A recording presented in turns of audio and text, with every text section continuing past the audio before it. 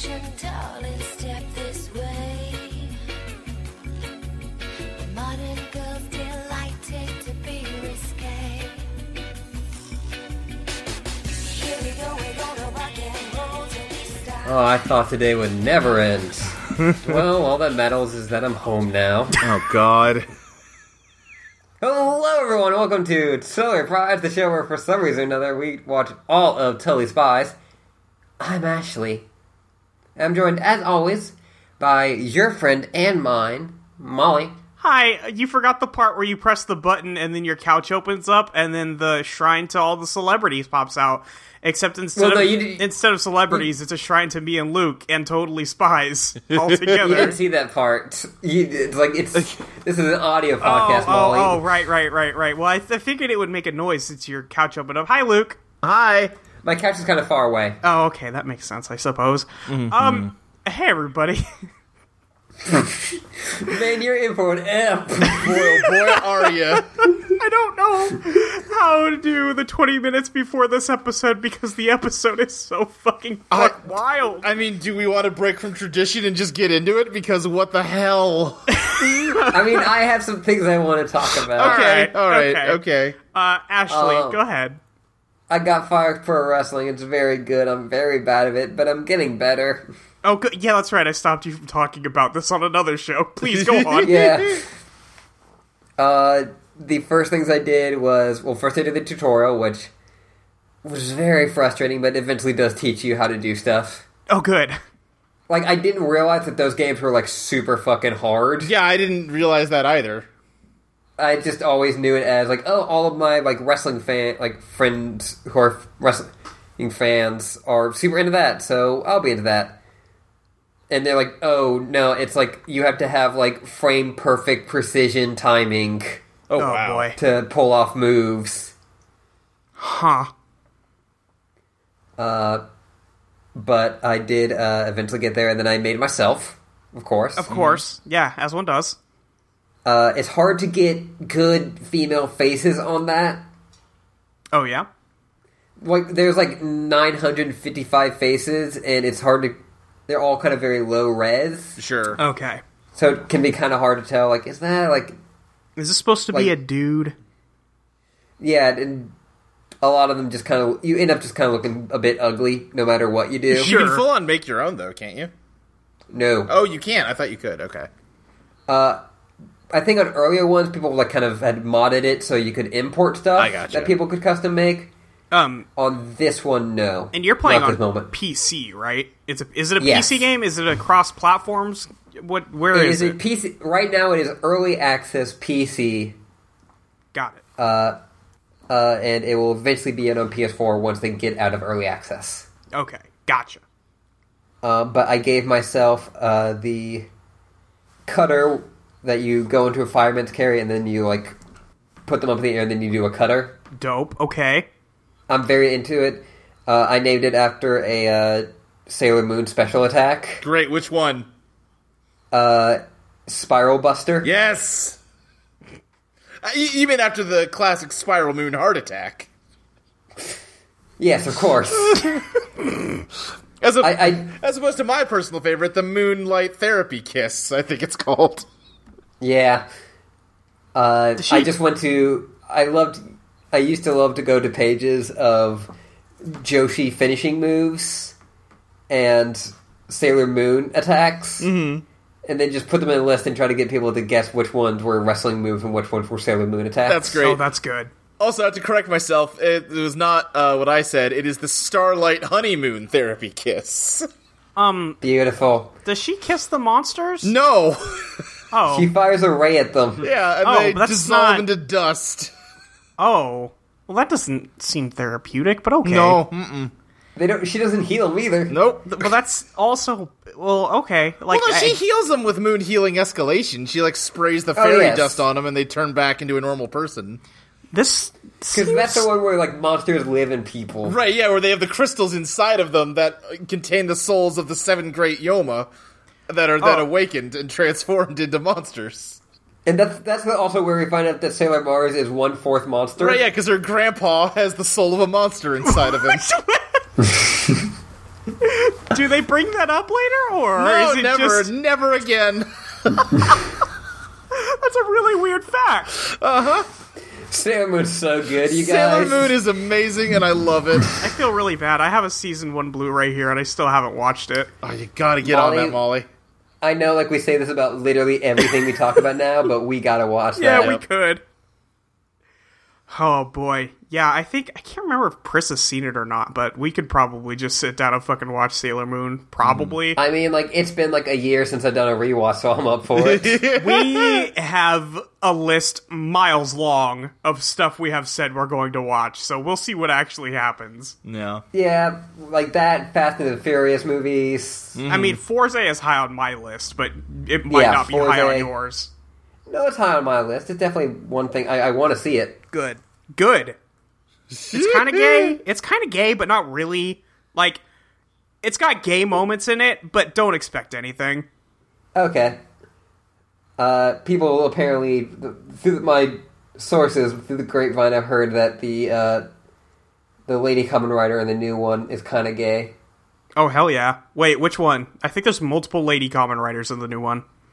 The one who wears snapbacks. Oh, well, I mean, obviously. Oh yeah, which lady in the new show's gay? Oh, you know, the one that wears snapbacks. Of course. What was I thinking? I mean, the other one has, like, pink hair, so I would have also believed that. Sure. God, I need to watch that show. That show looks like it's fucking wild. That's one where they fight Dr. Pac-Man in the movie, right? Yes. Yeah. They team up. It's the video game Kamen Rider and then Kamen Rider Ghost. They team up with Pac-Man. Kamen Rider Ghost so they can fight Pac-Man and the Ghost. You can't fight the Ghost unless you have Kamen Rider Ghost there to fight him. Of course, that's just science. That's just science.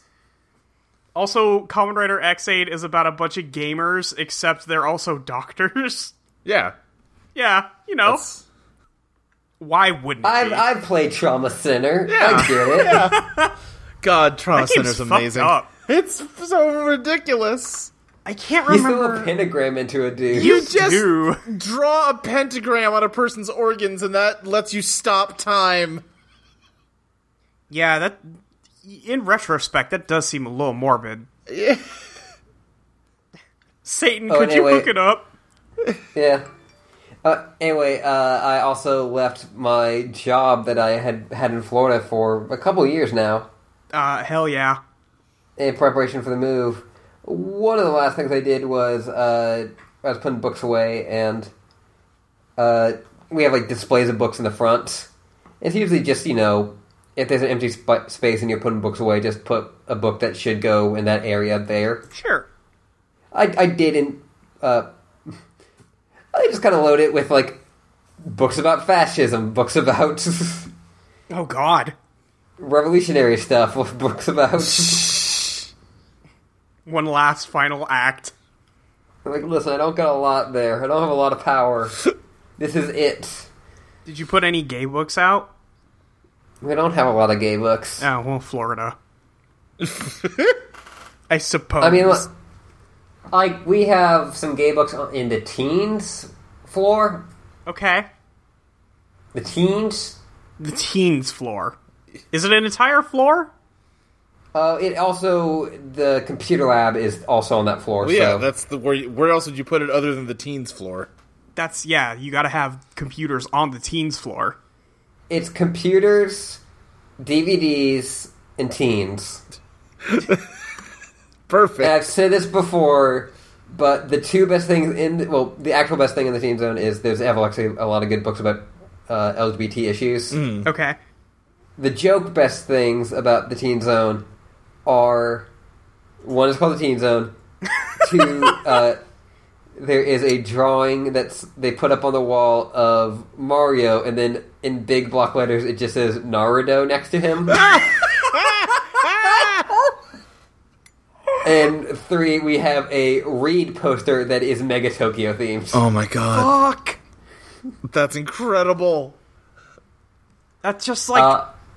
I know that place is fucking garbage, but now I kind of want to see it. I mean, the teens floor sounds like it's pretty great.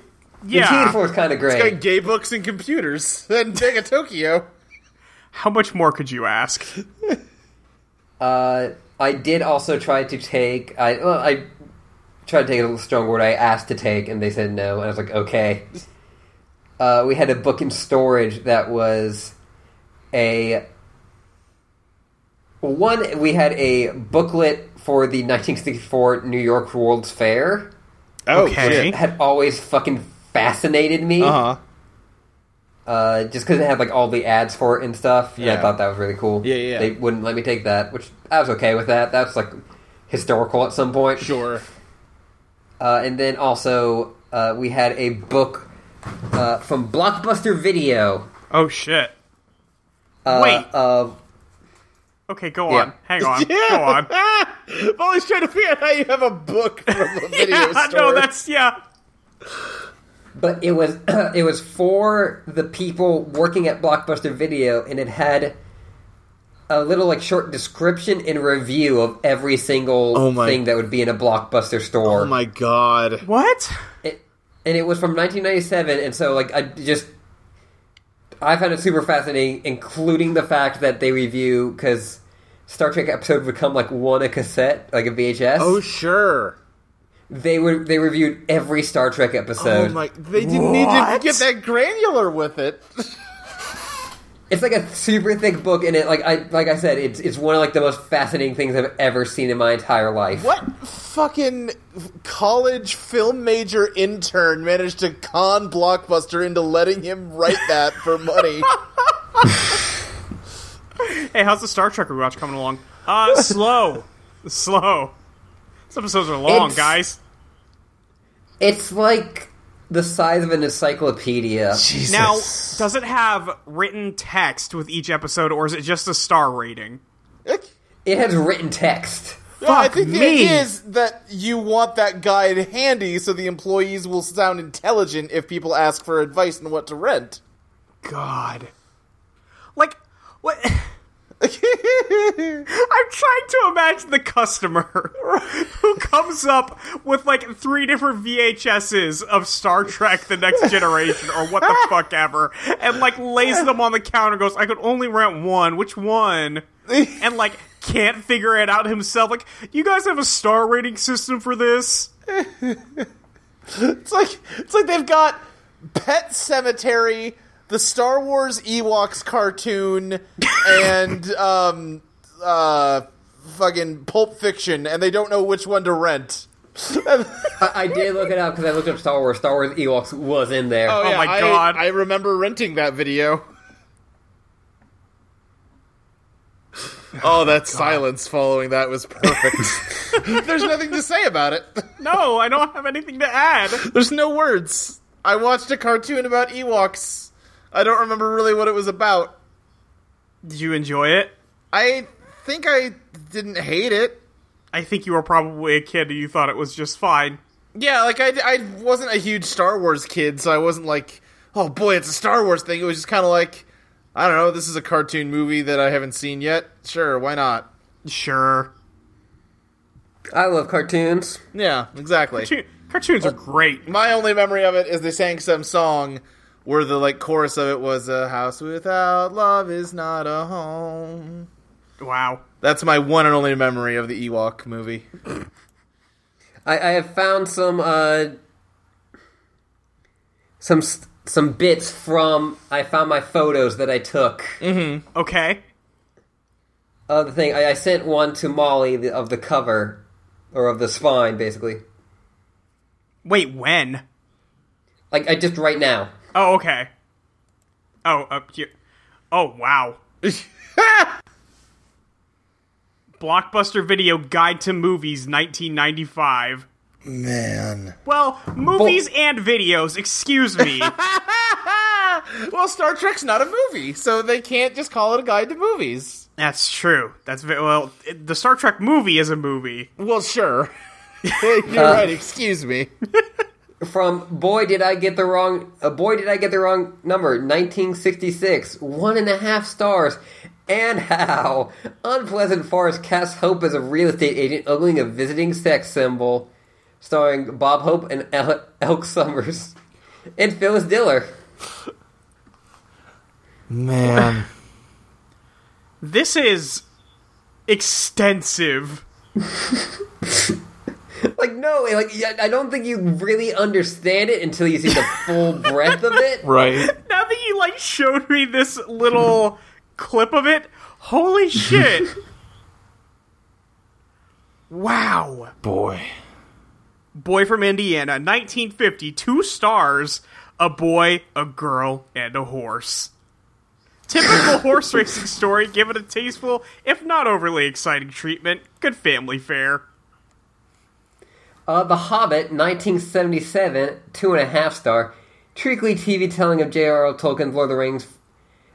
Features Olsen Bean as Bilbo. I think this is a misprint of they're supposed to do the Lord of the Rings, but instead they put the Hobbit there. Oh. Hope someone got fired for that blunder. To think that they covered the entirety of The Hobbit in 76 minutes seems like they might have left a couple things out. That's a brisk pace. Jeez. Well, I mean, yeah, you definitely need 3 movies for The Hobbit. Yeah, for sure. How could you tell? Everyone, I'm dugging on Peter Jackson's The Hobbit movie. This is new and exciting. I love the review of Star Wars. Star Wars 1977, 4 stars, with help from a wizard knight, a space pirate, 2 robots, and the Force. Luke Skywalker fights to save the universe and a princess from Darth Vader. Parentheses, Prowse, with James Earl Jones's voice. Incredibly exciting, influential achievement, created a special effects renaissance and revolutionized the science fiction adventure genre. I just love the concept that someone has to have Star Wars explained to them in 1995. It should just say, it's Star Wars. Oh, that movie is 40 years old this year, wow. Jeez. I didn't even think about that, jeez. I just love the phrase, with help from a wizard knight. 100% right, but... Yeah. Oh boy, this book is a treasure and you need to steal it before you leave. Yeah, I honestly just should have put it in my book bag. No one would have noticed. No! Would have possibly cared. Very much an ask for forgiveness situation. This is very much... You know what? No, I know why you didn't take it with you, because now we can plan a heist on this library. Yes. They have a review of the first Captain America movie. Ooh, not... oof. Ugh. It's not good. Yep.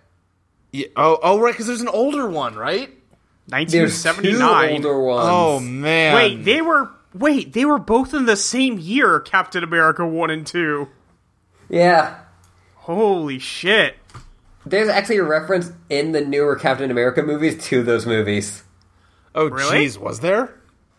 Yeah, because at one point, Captain America just steals a dude's car. Uh-huh.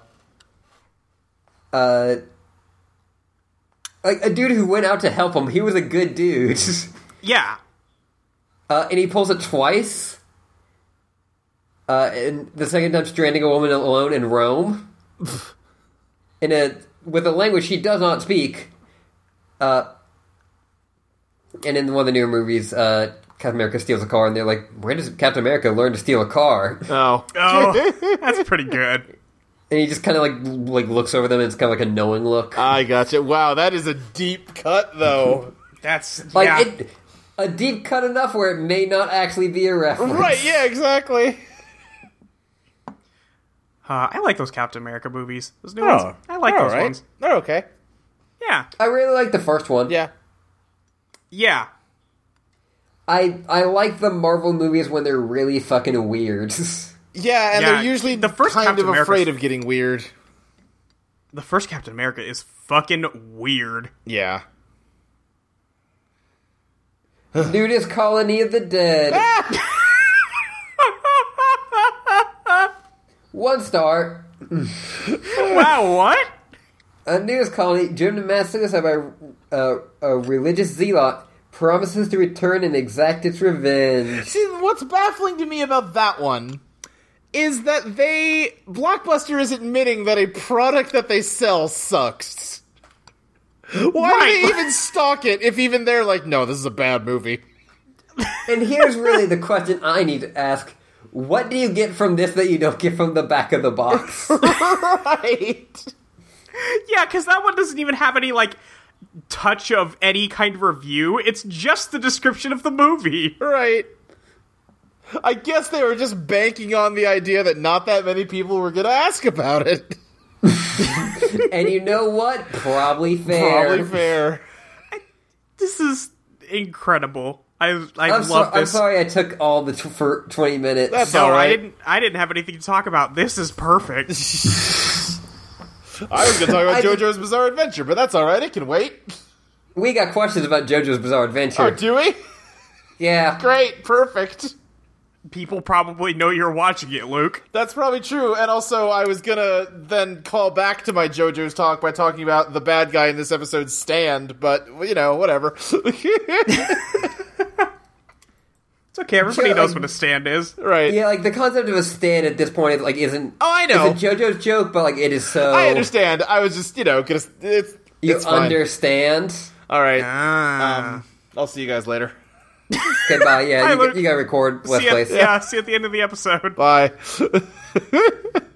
You just recorded a Let's Plays while you're doing Totally Reprise. Oh my god. Like the podcast equivalent of, I've got 2 dates at 2 different restaurants. Yeah, you just go in between 2 different Skype calls, muting one, Right. muting the other, muting one. Here, hold on, you guys. I need to go to the bathroom. Alright, so, okay, what game are we? Shoot, sorry, hold on, I forgot something. I'll be right back. Oh, hey guys, so are we still talking about Spies? Yeah, What? no, it's still like, Okay, yeah. Really great Foley work. Thank you. Why were you asking about how Rise of Cybertron compares to Puyo Puyo Camacho Real Hanafuda? No. I love that you took like 3 different games to make that title, some of which are Let's Plays games. Yeah, that was the point. I know, I was congratulating Listen, I've been on Let's Plays a couple of times. Let's talk about Totally Spies. We have to. We have to. We're gonna be here for hours, kids. It's gonna be a long You see, what one. has happened really is that we have it's like an H.P. Lovecraft story, but with less racism. Yeah. Well, not by much. Yeah, that's fair. And we have now witnessed something we've all gone insane. God. And now when you listen to this, you will also go to insane. Welcome, I am the Yellow King. This is episode 68 of our podcast. And we watched Season 3, Episode 16, Evil Airlines much? Which doesn't Great seem title. like... Which, after viewing the episode... Inaccurate title. Doesn't seem like an accurate title. Yeah. The airline was fine. Yeah, there's nothing wrong with this airline. Okay. Are you guys ready? I think so. I love this villain so much. Okay. We open on a pilot who is returning home from a long day piloting. And he walks into his very dark house. Does not turn a light on. Nope. Not a single light. He puts his coat down, he puts his hat down. He walks up to his couch, pulls a remote. He says the thing that I said at the beginning, that was the joke. Yeah, great. In case you don't watch the episode, which you shouldn't, and just thought I was having a weird, like, I don't know, conniption. No, I am, you know what? I am right now putting this on the same list as Animal World. You should probably watch this episode if you can. You should probably watch this episode. You should probably watch this one. It's... Wow, what did they do? Well, what didn't they do, I think, is the better question. You know what? You're right. You are right.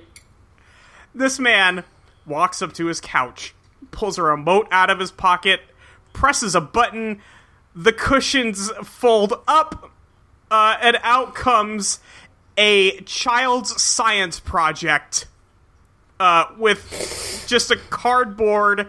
what do I even call this? A cardboard trifold stand. board. What's that? It's like a trifold board. It's like a trifold board. Yeah. With a bunch of celebrity faces on it. No one in particular, just a lot of celebrity faces. I do believe Teensicle on here.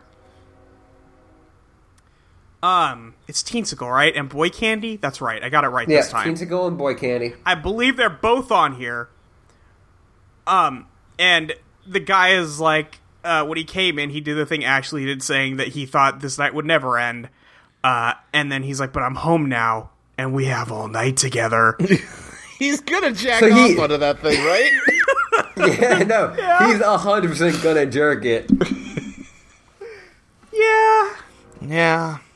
He's gonna do it. And that's the end of the cold open. We cut to the girl's house. Which is just labeled Girl's House, by the way. Girl's House! And we get a good look at the roof, and there's no room for a helicopter to land, just so everybody knows. I don't see how that could possibly be relevant. But okay. I don't know why you brought that up. There are literally trees growing on that roof. They have potted trees on that roof. Anyway, the spies are sitting on their couch in their pajamas, laying on top of each other, covered in crumbs? ? I don't know why. They just had a cookie party. they obviously they were having a sleepover, basically, even though they all stay in the same house. Right. Uh-huh. And they were watching movies, and then they all fell asleep together with, on the couch, leaning on each other because they're gay. Right, yeah, because they're gay, right. Yes, okay, yes, thank you, Ashley. A helicopter lands on their roof. I saw this, and I immediately went to go check to see if you made the same post I was about to, and I was very disappointed that you didn't. I was running low on time or so, I thought, so I was trying not to post as many pictures, and then the episode kept happening, and I knew I had to keep posting pictures. Because it just keeps happening.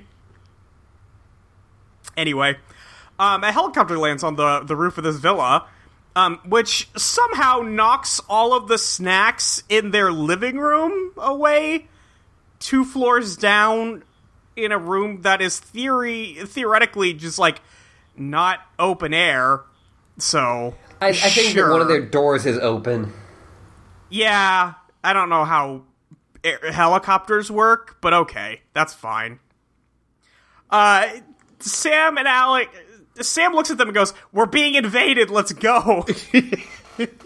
Honestly, at this point, probably a good thought to have. Right. Yeah. So all 3 of them just run upstairs in their pajamas, run out the door, and then, do karate pose. Yeah. Sam is not wearing pants. Sam is not wearing pants. She's just wearing a long shirt, and it's not that long. And then the person steps out of the helicopter and then pops a party popper. And, is Alex okay? Hang on. I missed a... Oh boy, this is not a good picture. Alex got some bad faces this ep. They did what is not a good job here. I won't stop because it's probably... Actually, yes, I will. I'm already there. And then, a lady is like, "Hey, is one of you Clover?" And Clover, turns, 60% more anime. Yeah. And says, "Oh, yeah, that's me. I'm Clover." And the lady goes, "Oh, hey, well, congrats. You won a trip on the... Is it called the High Bling?" Bling Jet. The Bling Jet. Yeah. Which we see a picture of for the first time. Mm. And... This thing is the new Metal Gear. I love every single joke that people made about this when I posted a screenshot, which is, this is what a tournament arc a tournament arc happens on this. Yes, 100%. To which I replied, Pegasus from Yu-Gi-Oh! Owns this. Oh, yeah. Oh, God, yeah. Elon Musk made this.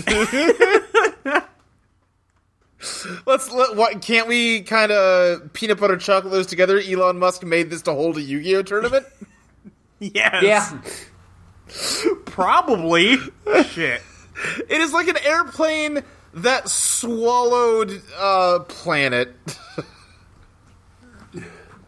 They took an airplane, and then they went, what? The shape that a cinnamon roll is in? Yes! What if we made a cinnamon roll the size of a plane and then, like, slap that right on top? Mm-hmm. And then they did. It doesn't look like this could work. No, God, no. And then they went, hey, what if we put, like, 16 jets on it? Right. Like, okay, I guess. Uh-huh. And spinners. We'll get to that, because that... Fuck. The lady's like, oh yeah, so you want an all-expense-paid trip on the maiden voyage of our bling jet, and you're gonna be riding with, like, a bunch of celebrities and stuff, and it's gonna be great. So you can go, and these two can stay here. She gives her, like, a big ticket, and it's, like, on purpose, like, a really bad photo of Clover. Yeah. Like, you can just see, like, the tops of her teeth. It's really bad. Like, her hair's all frizzy. Sam just looks fucking pissed. Yes. Yeah, she's staring up off the screen, like, just like, fuck this. I fucking hate this. Right. And Alex is sucking her finger. Yes, she is. Or biting a nail, maybe, I could say. It doesn't have to be like, okay, you're right. I'm just saying it's probably biting a finger, but it is indistinguishable from... Right. So Clover is, like, looking at the picture. She's like, I don't even care that this is a bad picture. I'm so excited to go on this plane.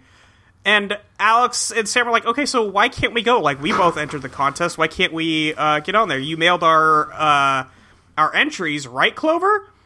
And Clover's like, God. I mean... You messaged me that Clover was, like, really bad this episode, and the second I hit that line, I was like, oh, Clover, you motherfucker. So what Clover tells the other girls is that I was super worried about my entry actually getting there, so I used extra stamps on my entry, and then I didn't have any stamps left over. And they're both like... And, like, they keep on going, like, you're trying to sabotage it? She's like, no, I just didn't do it on purpose. I just intentionally didn't send in your entries, that's all. So eventually the lady is like, okay, I'm gonna go, we'll see you at the launch of this jet, and you'll be there, and these two can stay. Okay, bye. And these two can fuck off. Bye. Yeah, who the fuck are these two? Don't bring them. Oh, also she has a giant bling jet ticket. Yeah. Oh yeah, it's amazing. It's like if you had an airline ticket, but one, like, gave it to the guy who made JoJo. Right. It's just like a novelty check, except it's a plane ticket, except it's also just bright ass red. Yeah. It just says B-Jet on it. It's very good. Yeah, wait. Okay. If Clover's getting on it, it definitely is a B-Jet, you know what I mean? I'll be here all week. Hold on one second, you guys. Alright, so, what are we... I've totally lost place of where we are on this list. Sorry, one second, let me go figure it out. Anyway, yeah, so I made that great joke and we moved on from it without having to examine it at all. Let's keep talking about this spy show. Hey, what did you mean by B-Jet? Oh, don't worry about it. I gotta go real quick. Okay. Anyway, the girls get whooped after arguing for a few minutes about who's actually going to take the ticket. Specifically, Clover and Alice get whooped first, and then Sam gets whooped in a separate hole. Yeah! It goes down the same... And it goes down their entire house, for the record. It's very weird. And they, of course, had a bit in where, Sam's shirt almost, like, flew up and she has to hold it down. Yeah. Because, listen, everyone. Yeah? It's still horny. Oh. Was this episode, like, that horny after this, though? I legitimately cannot remember. I don't think it was. There are two flavors of Totally Spies episodes, and every episode is like a mixing of those two flavors, right. But sometimes someone puts a bit too much salt, too much pepper into one. Yeah. Uh-huh. And except we just get too much horny or too much bug fucking sanity. Right. I mean, I don't want to spoil what's going to happen later, but there is like a quick 2-second shot that I can't explain other than it's horny. Oh, yeah, no, I think I know what you're talking about. Oh, yeah, no, we'll there's get definitely there. one horny bit in, like, all the classic Totally Spies sense. Yeah. Yeah. But... they get whooped. This is definitely, like, someone, like, a couple of salt in here, and then, like, put some pepper, like, oh, no, the lid came off. It's all pepper. There's no more soup. It's just all pepper. It's all fucked up. Everything's fucked up. I don't know. They ordered it. Just send it out. So the girls land, and they're arguing about who gets to go on the plane ride. And Jerry goes, well, turns out none of you are going on a plane ride because you're going to be human test subjects for our new gadgets. Isn't that exciting? He phrases it like they also won a sweepstakes. Yeah, he's like, you guys, out of thousands of Whoop agents, which I also take issue with, Right. Are selected to be test subjects for our new gadgets, which seems fucked up given what gadgets do to people on this show. Yep. For sure. And then they are like, that sounds really messed up and we don't want to do it. And he's like, haha, no, you have to. He goes from being like, hey, no, you won, and then he, like, turns super serious and goes, actually, it's fucking mandatory. It's like, whoa, Jerry! Jerry, stop! But then Clover explains that she won an airplane contest. He's like, oh, well, shit, I guess you're free to go. Yeah, he just goes, oh, I love planes, go ahead. When has he ever let them off because they had something to do? When has that ever happened? Never. God, I hate Clover and Jerry. God, I hate them. This is a really bad episode for both of them. And, like, Jerry is always bad, but Clover's been so good for so long. And then this. I mean, you know. I always love it when people who haven't watched Totally Spies in a long time, like, either when I talk to them or, like, I see posts, go like, oh, Jerry was so cool. What? No. No, honey, no. Jerry's bad, folks. I remember I was talking with someone because they heard I did a Totally Spies podcast. Because that kind of shit follows you around. Uh-huh. Right, yeah. And they're like, oh yeah, I always loved Jerry. And I'm like, really? How? And they're like, yeah, no, Jerry was really cool. Like, he was kind of like a cool, like, father figure. And I'm like, that... And so I just, like, started, like, explaining why Jerry sucks. Like, they're like, oh no. What was the first point you went to establish this point? The surveillance. Okay, good. Yep. Yes. Specifically the scene where he looks at Sam in the dressing room. Through her okay. face.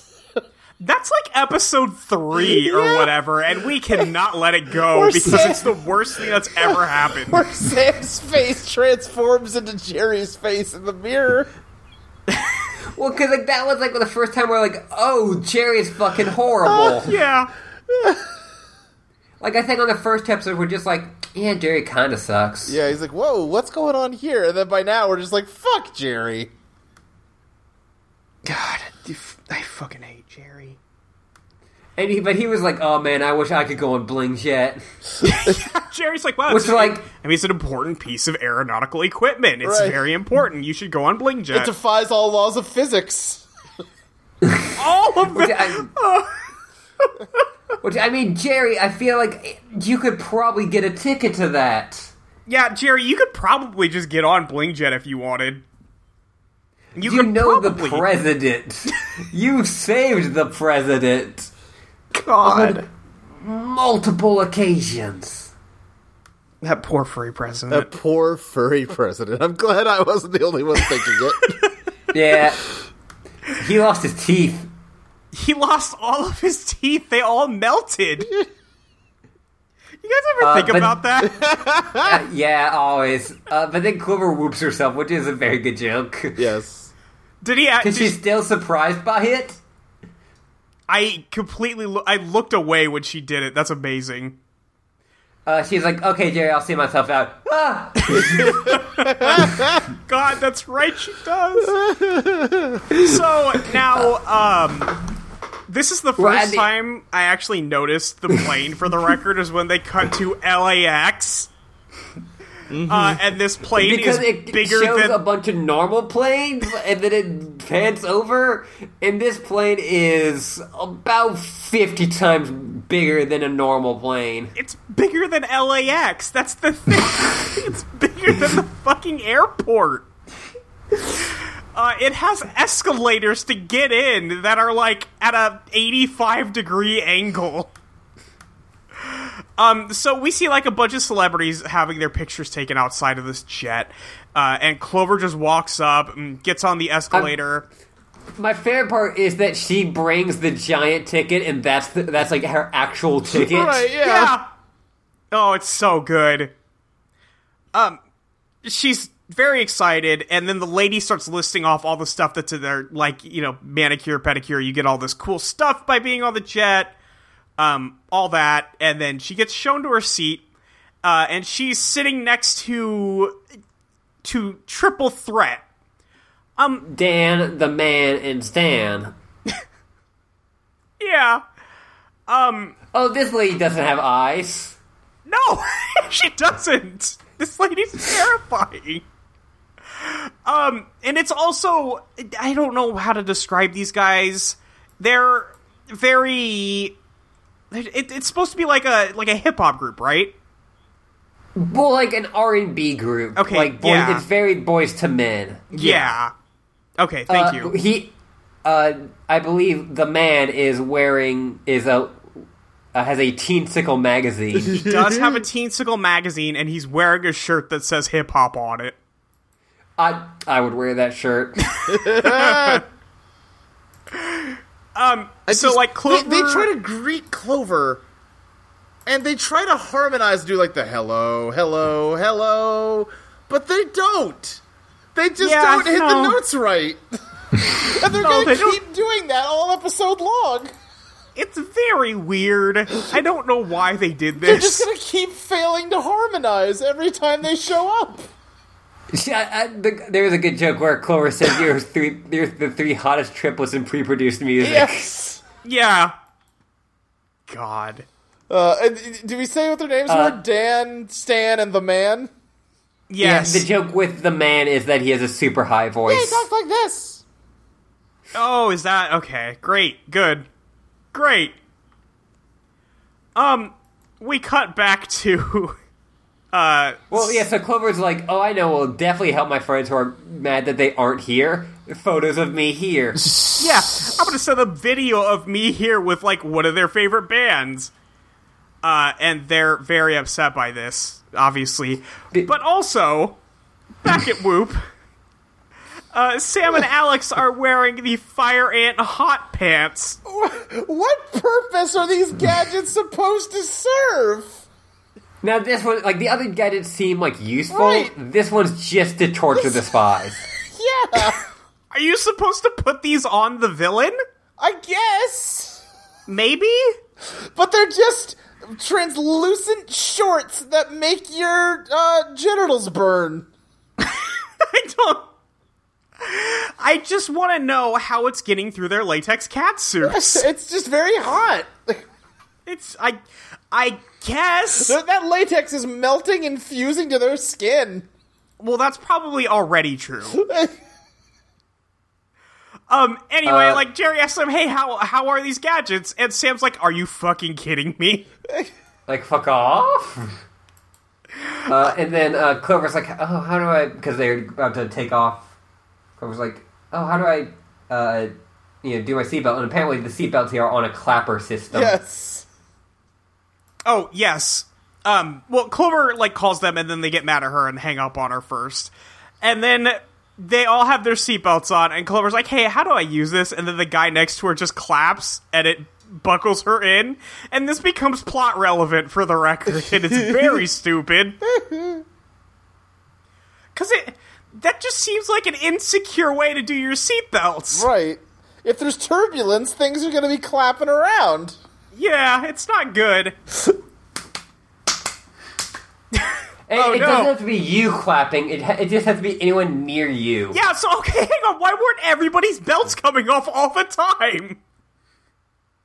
Because the guy's strapped in when Clover asks, and then he claps, and then her belt goes on, but his doesn't come off. So what the fuck? I don't know. Well, and apparently the man his speaking voice is just like deep, but his singing voice is very high. Apparently, that is the joke. Good, great joke. Thanks, Totally Spies. Good job.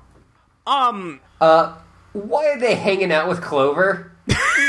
Why are they friends with this girl? She's terrible, like markedly terrible. This episode. Well, like I guess like there are this times like, man, if I like met a famous person, they'd probably like me. And like, listen, I'm here to say, probably not. They probably wouldn't. They may like think you're an okay person, but they're not gonna be your best friend. Yeah, no, but these guys love Clover. I did forget to mention that because I'm watching the takeoff sequence, and I do need to mention that the lady, when Clover came in, talked about the landing system on this plane, which is apparently it cannot fail at all, ever, and all the wheels on the bottom of the plane have spinners, which is quite the detail, and this was made in definitely 2005. So they take off, and the jet just immediately takes off at 90 degrees, and then goes, okay, we're at cruising altitude, we did it. The lady's like, okay, you can walk around now and do whatever you want, and just enjoy all the amenities.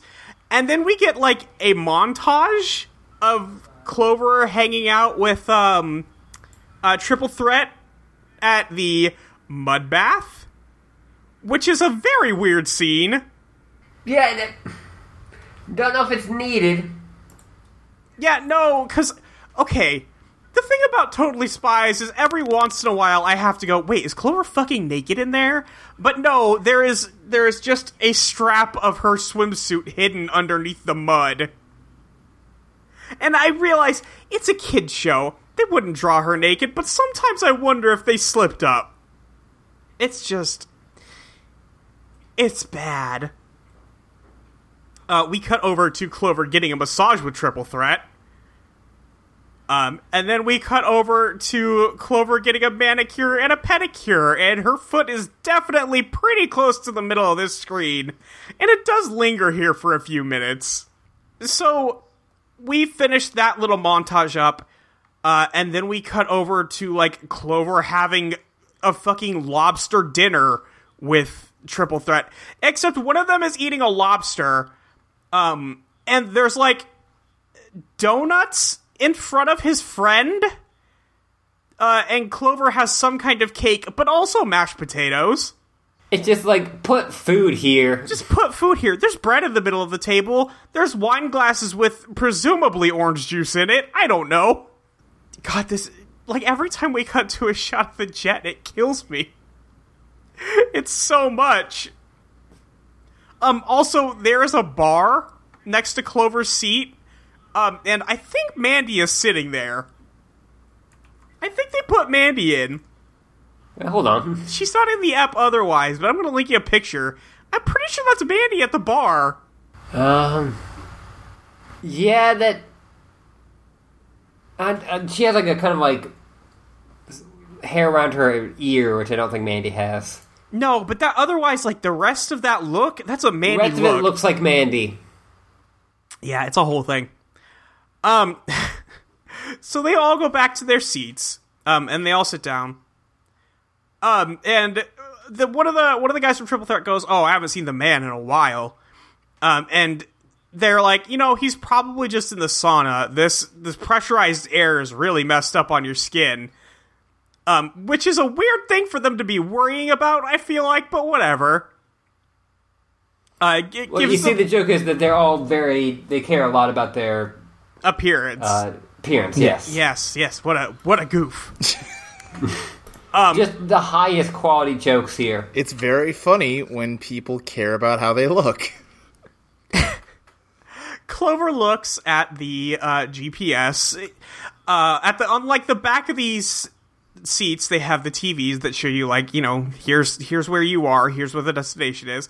And the plane has blatantly gone past their destination, which is Paris, which is apparently in, like, Siberia now? Which why would he show them this? My favorite part is that the creators of this show are French, and they don't know where Paris is on a map. No, obviously this is like a Steven Universe situation where like the world just looks different now. Yes, New Australia. Right. You know, I got the Steven art book, and there is a section where they just have that entire map. That sounds pretty good. One of the continents is just renamed Pangea. Oh, jeez. Oh, shit, okay. But yes, there is Australia and New Australia, and Russia is just a sea now. Oh, wow.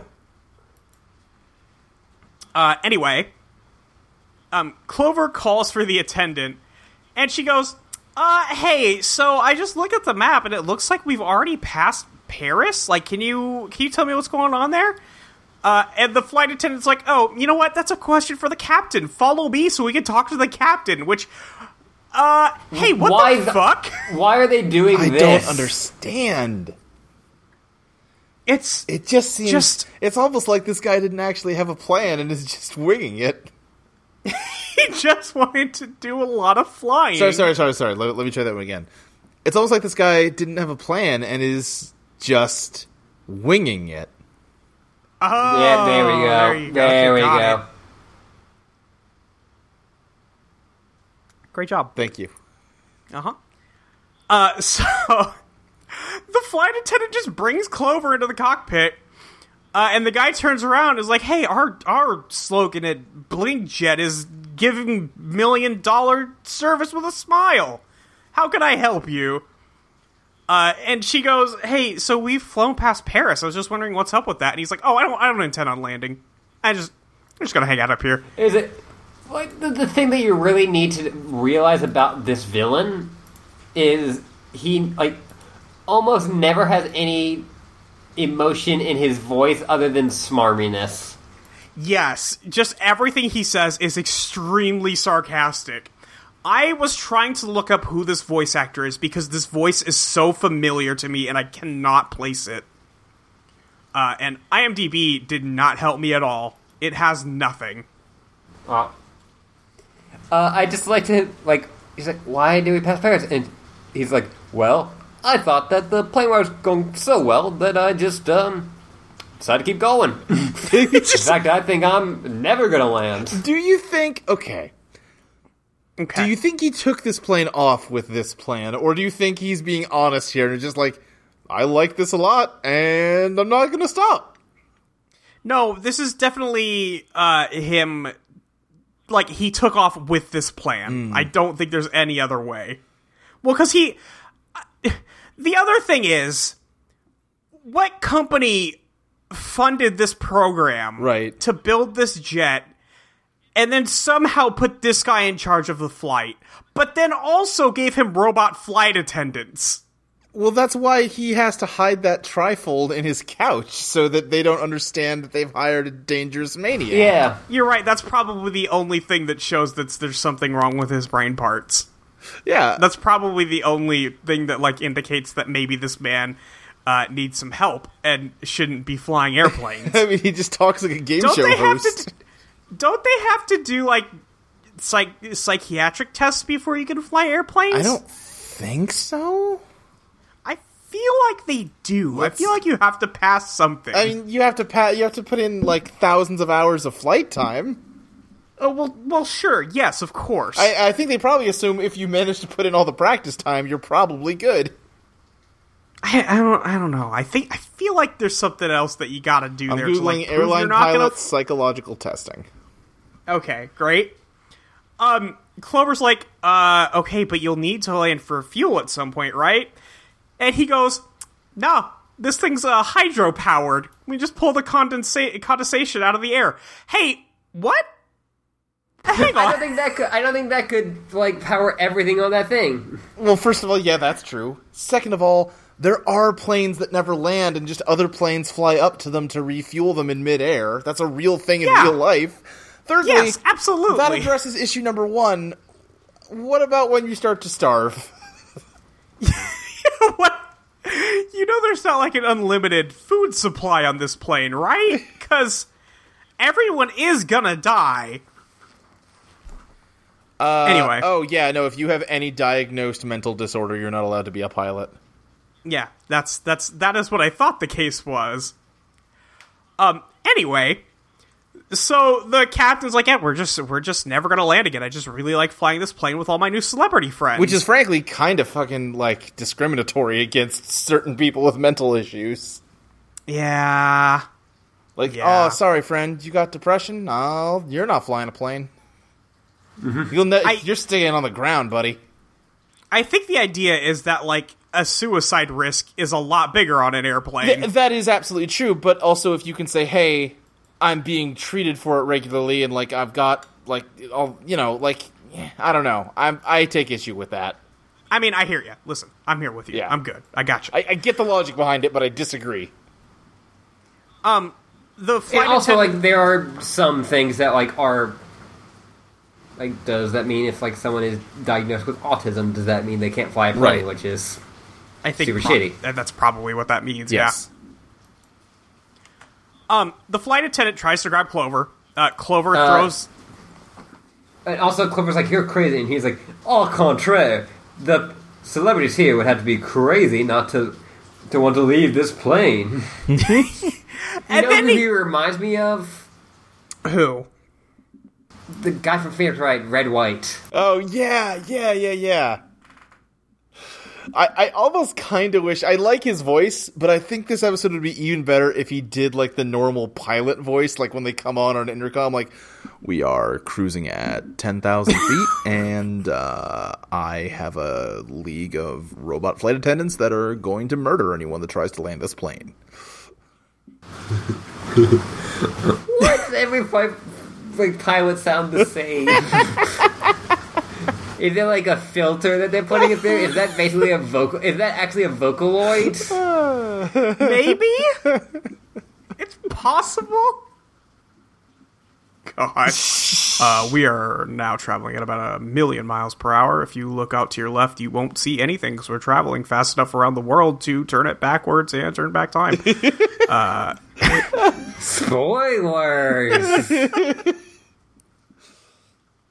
Anyway... The man teleports out of the room, because apparently he can teleport. This is never explained. No. It kind of is, but it isn't. This is what I was going to bring up. He's just using the power of his stand. Yeah. Clover goes and starts banging on the door while the flight attendant's knocked out to try and get out, and then he reappears in the room and goes, "It's useless. Those are diamond-plated doors." Apparently, God. He only says the door specifically, by the way. I just want to point that out. So he's like, listen, nothing's going to get in or out of this plane unless I say so. Also, my flight attendant's going to throw you off this plane now. Also, she's a robot. Yeah. Also, he doesn't say that until... Okay, so the flight attendant throws Clover into the cockpit, or the captain's chair, is what I'm trying to say. Mm-hmm. The seatbelts come and get her. The flight attendant starts walking up to her to throw her out of the plane. Clover claps. The seatbelts come off. Well, also she finds a hollow projection of his trifold board. Oh, yes. That's when she figures out that he has a celebrity worshipping problem. Which, she's like... looking at the control panel and then presses A button. Why does this guy have this built into the jet?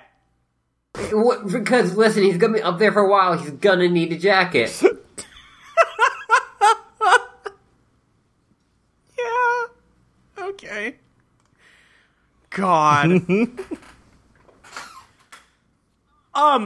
So he's like, yeah, okay, so now that you found that, we're gonna have to throw you out of the plane. Like, literally. So we're going to have to kill you now. we are so sorry. We are going to be throwing you out of the airplane and watching you fall to your death. It's a little Adam Westian. Yeah. Also, he explains that they are going above the speed of sound right now, so radar cannot detect them. I just constantly keep quoting him because I love it. But he goes, "Ooh, did I mention that my flight attendants are robots. Because Clover stands up. She, throws the woman under her leg. She, jumps and grabs her shoulders and throws her. And then her face falls off as she hits the chair.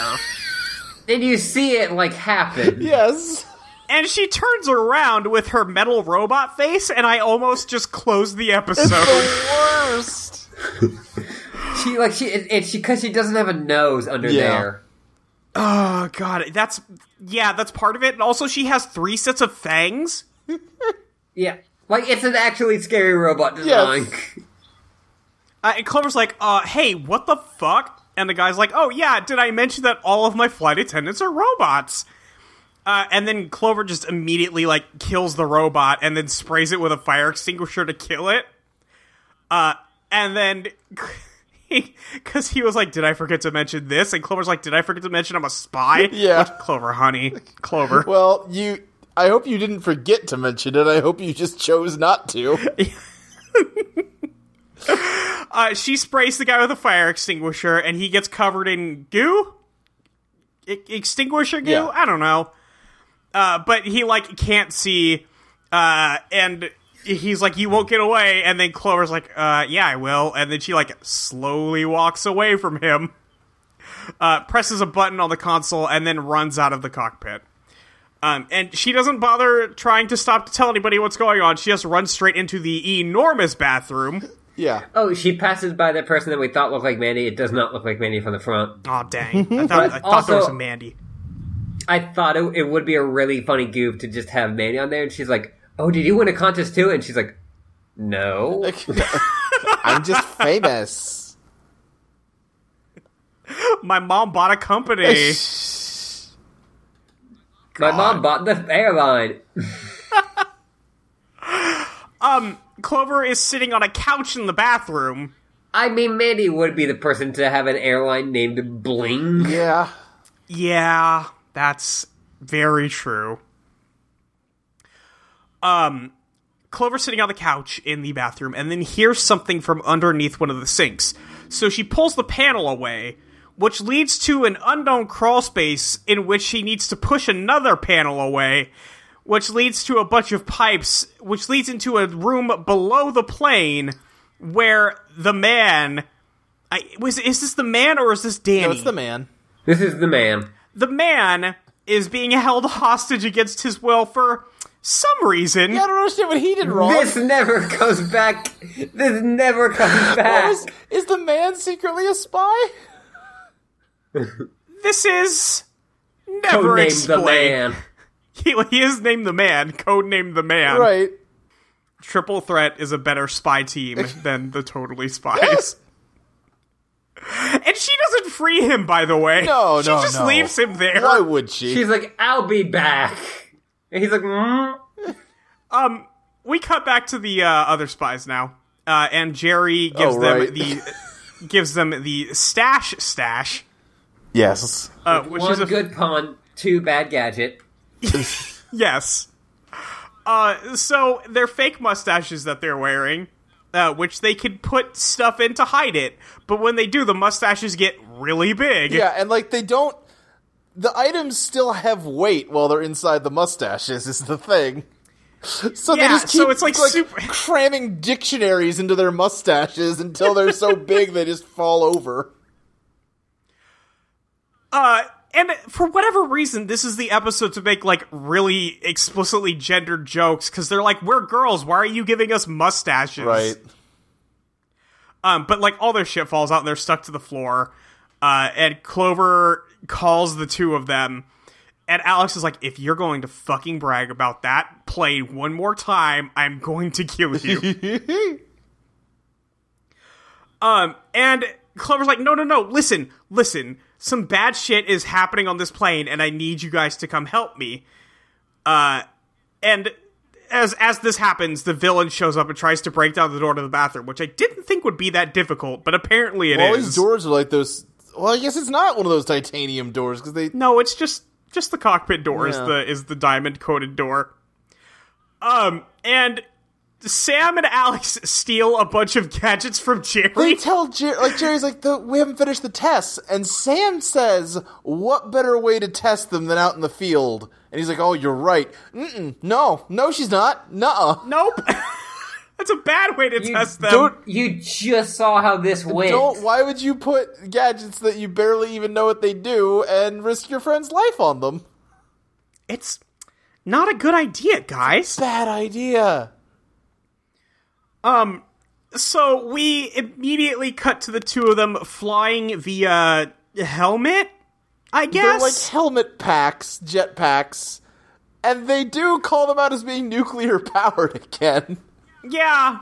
So now not rip only Sam and Alex. do they have nuclear reactors on their head, now in the best case scenario, they're gonna get brain cancer. Yeah. Alex's helmet runs out of power. Yeah, and then it's a nuclear-powered helmet. How? It takes a lot. Well, Luke, it takes a lot of power to go past the speed of sound with a helmet on your head. Because they are. You mentioned it on Twitter. That plane is going faster than the speed of sound, and they catch up to it with their helmets. With just their helmets. These girls are fucking dead.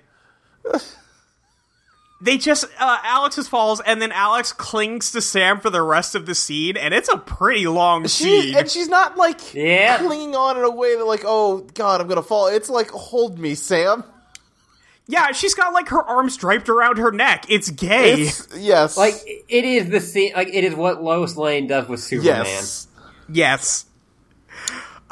So they use these helmets to get there, and then they're just hanging out under the plane, because apparently they can just hover underneath something moving past the speed of sound. Right? And Sam pulls out the Mighty Metal boxing glove. Or the gadget she was dying to test.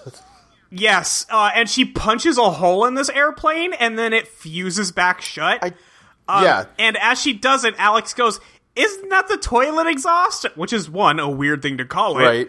And two, gross. And Sam goes, "Yeah, but we gotta get in." So they do that, and then they appear in a toilet inside the bathroom that Clover is in. It's baffling. How did they do why that? why are the pipes so big? Why are the pipes so big? Why is this toilet as big as a person? What kind of Nobody dumps could does he think celebrities take? How could somebody possibly sit on this toilet? I will mention that, the shot we get when they're first coming out of the toilet, we see it from below. It's definitely way bigger than Sam is, so, she gets out. And then the next shot, it's way smaller than Sam is. Yeah. I realize that they're doing... because she uses, the fist to get through, the toilet hatch, basically. And also, it reforms. Yeah! The plane heals itself. I wasn't sure if that was a thing with the fist or with the plane. It's unexplained because it will come up again later, and I will talk about it then. Also, when they use it, it looks like you see the inside of the hole, and it looks basically like it's underground. Yeah. Anyway, you just see the fist come out first on the toilet. It's very funny. So they go help Clover brace the door because they showed up in the exact bathroom Clover is in, even though this thing is 50 stories tall. And the flight attendants break down the door. Clover lands in a bucket that somebody was using to mop, apparently. And Sam just rolls through. They throw Clover at one of the flight attendants, and Clover chops her arms off with, I guess, her bare hands. Yeah. And a bunch of oil shoots out. It's pretty gross. Man, I really loved this fight scene. Edgar Wright really killed it again with The World's End. Sam runs up to another one of them with a plunger and cleaves her in half with it. Which I do want to note does rip the clothes in half. And then Alex gets in a fight with another one who has, the claws that Clover had last episode that she was using from Spy. And Alex dodges enough to get backed up into the sink, and then she sprays the lady with water, which instantly kills her. Love those extremely powerful fighting robots that die as soon as they're exposed to water. Do you guys think that these are ones that are resistant to magnets? I was going to ask the same thing. Things that these robots are resistant to. 1, magnets. End list. Things these robots are not resistant to. Everything else. End list. Fists. Fists is number 1. Palms is number 2. Fingernails is number 3. The rubber end of a plunger, number 4. Clover's like, hey, put on the flight attendant's uniforms and we'll walk back into the cockpit. And apparently they need a key card to do this, so they scan the key cards and walk in. Molly, I guess. How is this whole scene with Sam's hair like down in front of her like forehead more? She's got like different hair on this scene because she's still it's wet from. Well, I guess I'm gonna ruin it because say it's wet from toilet water. Yeah, I mean that is pretty gross, Luke. But I mean, it's just a different looking hair look for her. It's fine. They do this every so often. Do they? Yeah, okay, when her hair gets wet, they do this. Yeah. Okay. It's not particularly new. I don't know. It's fine. Okay. It's weird because it's not her regular look, right, which is baffling, but still pretty good. And then, yeah, I don't know. They walk into the cockpit. The guy doesn't even turn around, and he goes, "Hey, did you guys eliminate the girls?" And then Clover's like, "If you mean girl, you mean Clover, because that's me, and no." And he's like, oh, shit. He's like, oh, well, fuck this. And then he presses a button on his remote and teleports away. And Clover goes, oh, that's how he does it. Wait, now, Clover, you're also going to explain to me what you mean by that's how he does it, because I'm still just as confused as before. Oh, you mean he presses a button and that's how he does it? Oh, a button. Of course.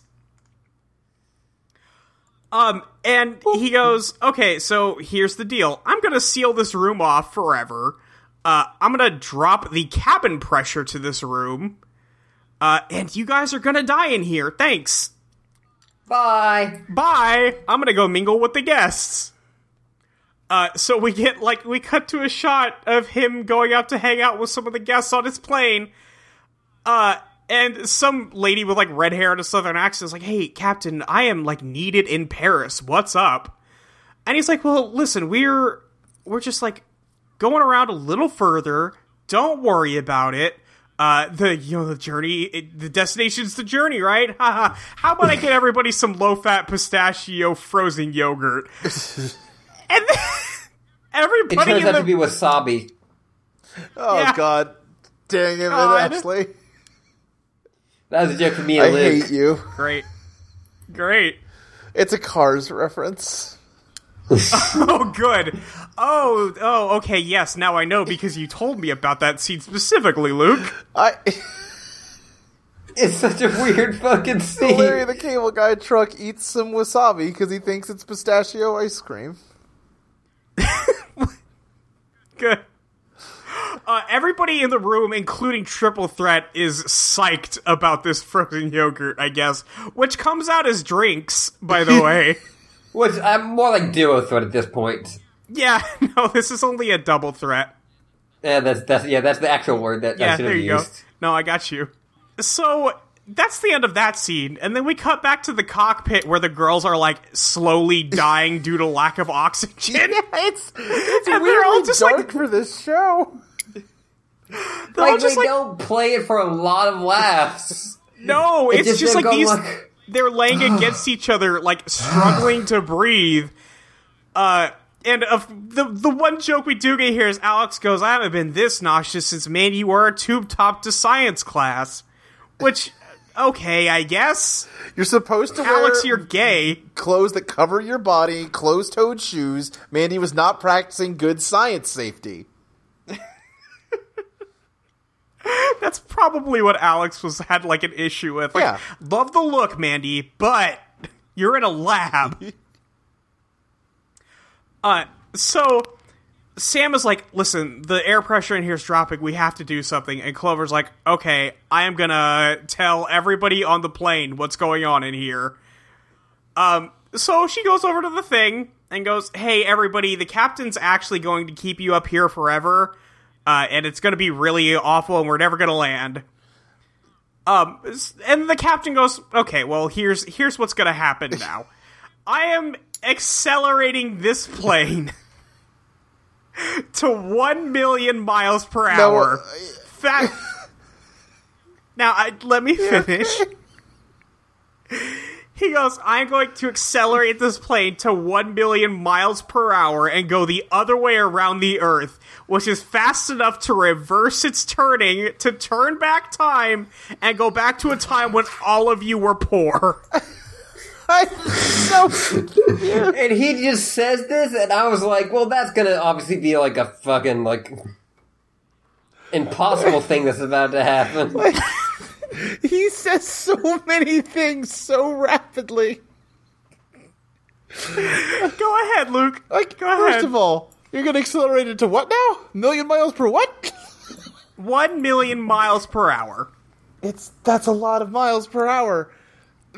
And then somehow the plane moving that fast is going to reverse the rotation of the Earth, a la Superman.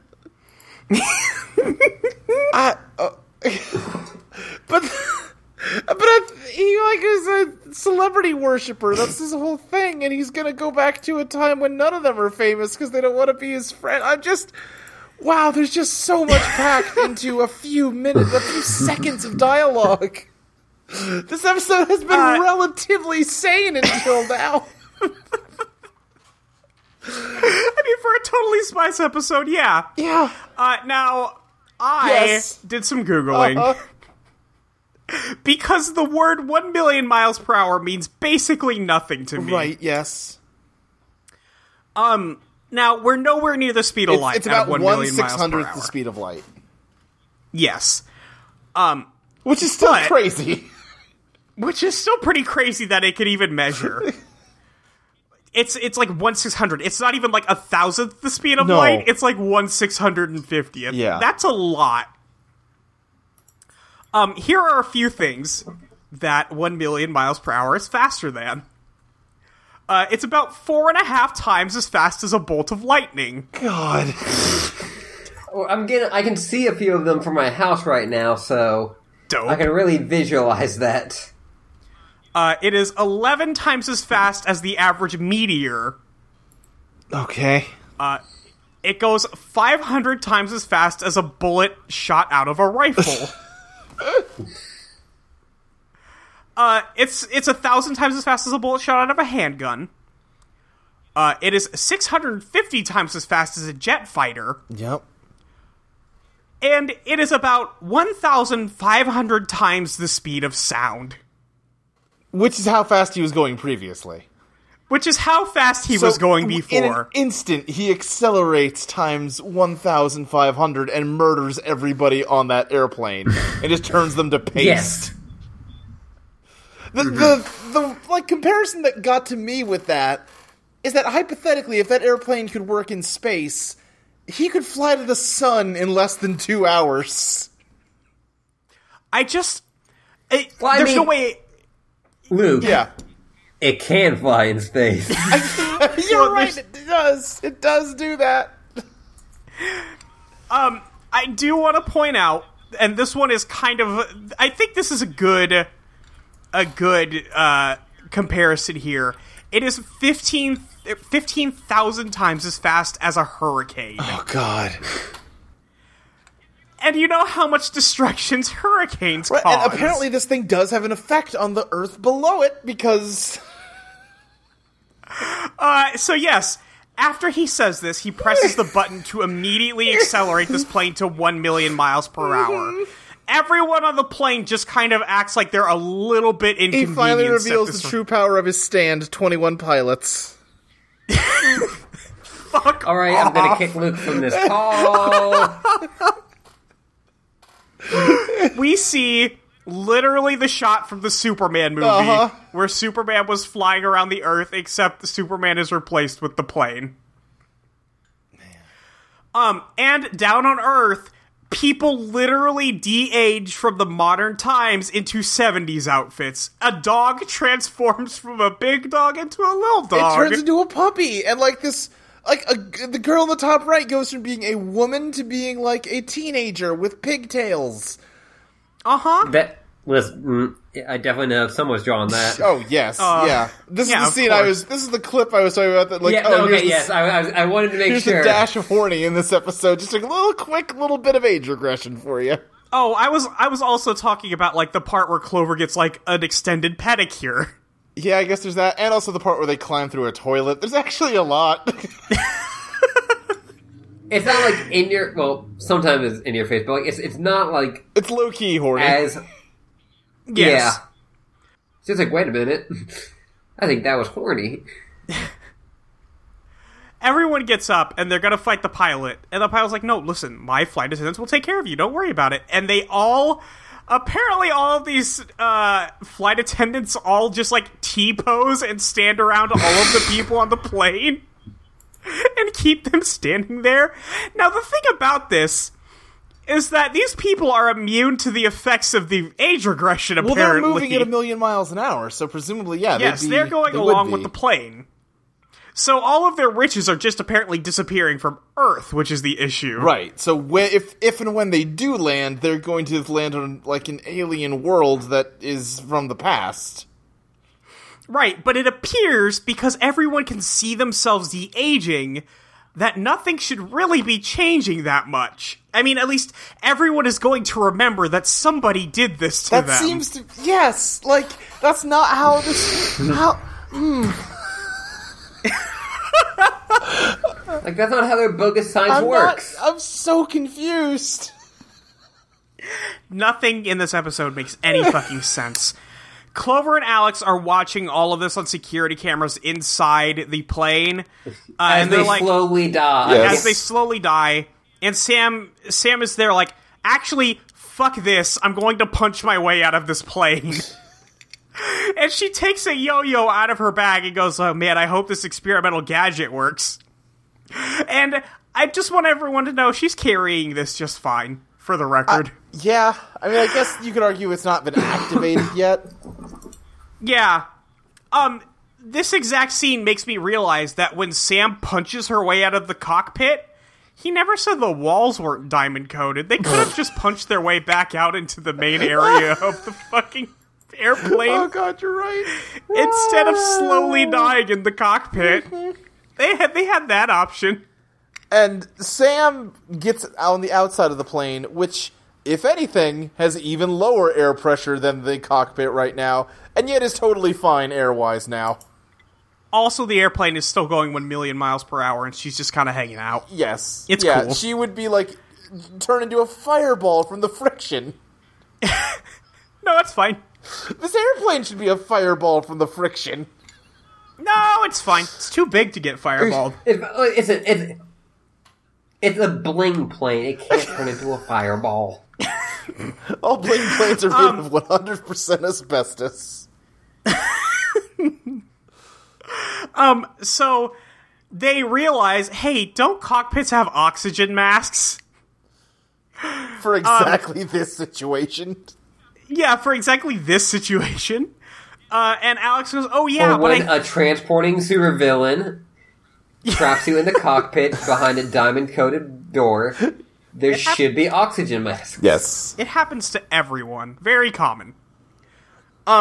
Clover uses her freshly manicured nails to, like, unscrew where the oxygen masks are. Yes. And then they plug in the oxygen tube into the helmet that Alex rode in on, which apparently forces out more oxygen. Why didn't they just put the masks on? Yeah, if that's how it works. I don't know. I guess they needed... I have no idea, Luke. I don't know. I can't give you any answers anymore. It's up to you to find them now. So they do that. And then they're like, oh yeah, now all the air pressure in here is fine. Which seems like a conclusion they should have come to about 20 minutes ago. Yeah. And then they go, hey, shouldn't we... So we cut up to Sam, and she ties this yo-yo to, like, a bolt on top of the plane. Yeah. And then she throws the yo-yo, and then it goes all the way down to the end of its string and activates, and it's apparently the heaviest item ever devised on the planet. Right. Because the plane nosedives. And we should be clear, it hasn't decelerated at all. Yeah, no. It is nosediving at 1,000,000 miles per hour. So it should have instantly hit the Earth. Right, like, hold on, I'm looking up the cruising altitude of a jetliner. It's like 32,000, 36,000 feet. Yeah, that sounds like about that. right. Yeah. So let's double that and say 72,000 feet. That's still not, Let's see, miles per hour to feet per second. This will be good. So 1 miles per hour is about 1.4 feet per second. So 1 million miles per hour is about... It's 1.4 million 1 million, feet per second. Yeah, 1.4 million feet per second. So it's not even going to take a tenth of a second for that plane to hit the ground. Instantaneously, they would all hit the ground and fucking die. So I guess we need to realize that they're all moving incredibly fast for the rest of this episode. That's just what I want everybody to be thinking about. They're going the fastest any they are going human could go. At a rate so much faster than 1 million miles per hour inside the plane to have this kind of reaction time. Yeah. That it's just not comprehensible. Like, at 1 million miles per hour is not even comprehensible. No. This is more. So they all just walk out of the plane because the plane didn't heal itself this time. And they go and help Sam. And Alex, like, throws her belt to Sam. And it just kind of hits her in the head at first. And, like, Sam almost dies again. Yeah. But she manages to catch on to something. Listen, we could be here all day if we kept asking questions, but I have to. How do they repressurize the cabin if there was a hole in it? Don't worry about it. They're going so fast that nothing can escape. It's fine. They're moving at such a speed that nothing can escape the cabin. I see. It's acting like a seal. Okay, I'm pretty sure that wouldn't work, but I'll buy it. Yeah, that's my explanation.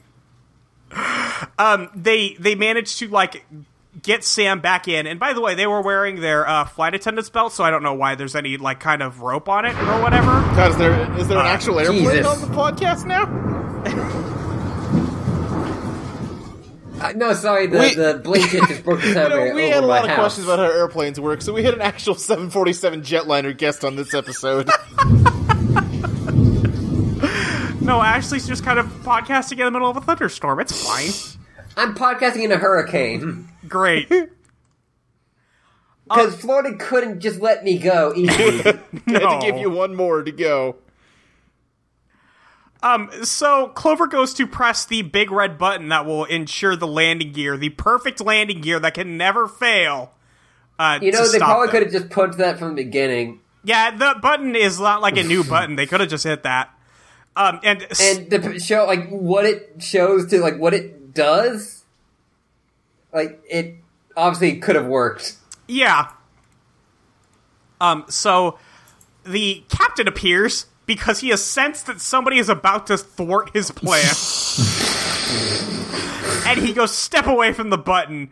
And he's like, and Clover's just like, no. Just, no. How about, like, look out because you're going to get your ass kicked real quick by my friends. And then Sam kicks the man to death. And then Alex kind of tosses him across the room. Like, his remote breaks.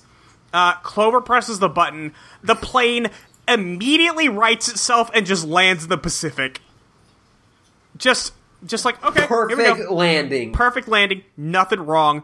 Whoop shows up, collects everybody. Good to go. They just float along on the wire. It's cool. Fine. Don't worry about it. Yeah, a bunch of whoop jets show up, and like an actual little plane shows up to take everybody away. They're probably going to need more planes than just this one to get everybody out of there. Yeah. Yeah. Given how many people are like on this plane, it seems bad. They didn't fix the time problem. No, we are officially, literally back in whatever age but Jerry's still that Jerry. It was. Jerry's still Obviously, Jerry. the effects of that Forward to the Past episode has left him immune to time fuckery. Probably. But I do want everyone to remember that we're in the 1970s for the rest of this show. Christ. Yeah. This show just became a crossover with Life on Mars. Until something else happens. God. Until some other time stuff happens, that is what it's going to be. We get, like, a scene of, like... You see, actually, because it stopped after moving so, so much, it actually, like, spun the planet back a bit. Oh, so, like, the whiplash. At best, yes. At best, I will give you the whiplash back to, like, 1980s. Okay. I'll take it. Just keep in mind that they're going to keep calling her Mandy, but it's actually Phoebe. No, they would have to go back to the 60s for that. Anyway. We get, like, a cute little scene where they're, like, seeing everybody off the plane. One of them is the star from the Season 1 to Season 2 finale and closer. Oh, God, really? Oh, that's right. The character who's definitely not Bruce Willis is there. Oh, man. Yeah. Like, all the bands are there. It's, again... the weirdest continuity. It really is. I mean, I guess they had to make model sheets for all these characters. They may as well recycle them. Yeah. And, like, Sam is seeing people off the plane. She goes, oh, hey, thanks for flying with us. And then she, like, blushes. She's like, I always wanted to say that. Like, Sam has so many weird jobs. She wants to be a flight attendant. She wants to be an acrobat. She wants to do all these, like... It's kind of funny. It's kind of cute. Yeah. Alex is like, hey, if you're going to sue anybody, make sure you sue him and not us, because we're the good guys. And then it cuts away from them. Enjoy trying to integrate into life in the 1970s. Please don't go talk to your... Well, no, I guess there aren't kid versions of you out there, because that's not how this time travel worked. Yeah, no, that's not how this time travel worked. Clover, like, tries to apologize to the other girls by giving them... photos of Triple Threat that are, I guess they are signed. I didn't notice the signatures before. I thought she was just handing them photos she took of Triple Threat. And that's the end of the episode. That's the end of the episode. After Sam goes, like, I always wanted to be a stewardess, Alex does pull the bye-bye now. Yeah. It's really good. I was not paying attention to this vlog because there's nothing she could possibly say that would kind of make up for anything that happened here. It's all about, like, how fame, and then at the end she goes, like, but it would be cool to, like, I am a pretty cool super spy. I mean, it'd be kind of cool to have a show about that. About me and my friends being spies. It just have a cool name. How about Totally Clover? Yeah, great job, Clover. And that's the joke. The joke is... like... that it's not the actual name of it. It's Totally Clover, not Totally Spies. Yeah, like, she, winks at the camera, and then that's the end of that. Oh, lightning will hit soon. Thunder will hit soon. Holy shit. Oh, I guess the airplane wants to be a part of the questions. Well, first, Luke, what did you think about that episode? Boy, that was something. If Totally Spies ever manages to top the weirdness factor of this episode... It was just, like I said, the only thing I think could have improved it is if that guy talked in the generic pilot voice. It would have been amazing. I loved this, and was also just in awe the entire time. It really is kind of everything that's fun about this show, which is not giving a fuck about making any sense. It was amazing. It's like it was scripted by a fourth grader. Like, Axe Cop has more continuity than this episode. God, I haven't heard somebody say Axe Cop in 5 years. And a show. Yeah. Nick Offerman played Axe Cop. Tyler, the creator, was on it. God. Ashley, do we have questions? We do have questions, and yeah, I agree that this is just basically the perfect episode. Yep. From @Mike Loves Rabbits, Jets. Oh, well, the question was, man, I don't fucking know. We got big jets, celebrities, and time travel? Ask us questions. We may not have answers. Yep. From @Mike Loves Rabbits, jets, celebrities, and time travel, eh? Unrelated question. Any of you read or watch the Langoliers? Ashley, I sure hope you can explain this joke. I assume the Langoliers has at least 2 or 3 of those things in it. The Langoliers is a Stephen King short story and also a mini-series. I've read the short story. I actually really like it. It's one of my favorite Stephen King things. Even though it's totally fucking bonkers and silly. Spies. Underground. Spies. Undercover. Whatever. Undercover. No, underground. We're moving. We're moving to Totally Spies Underground.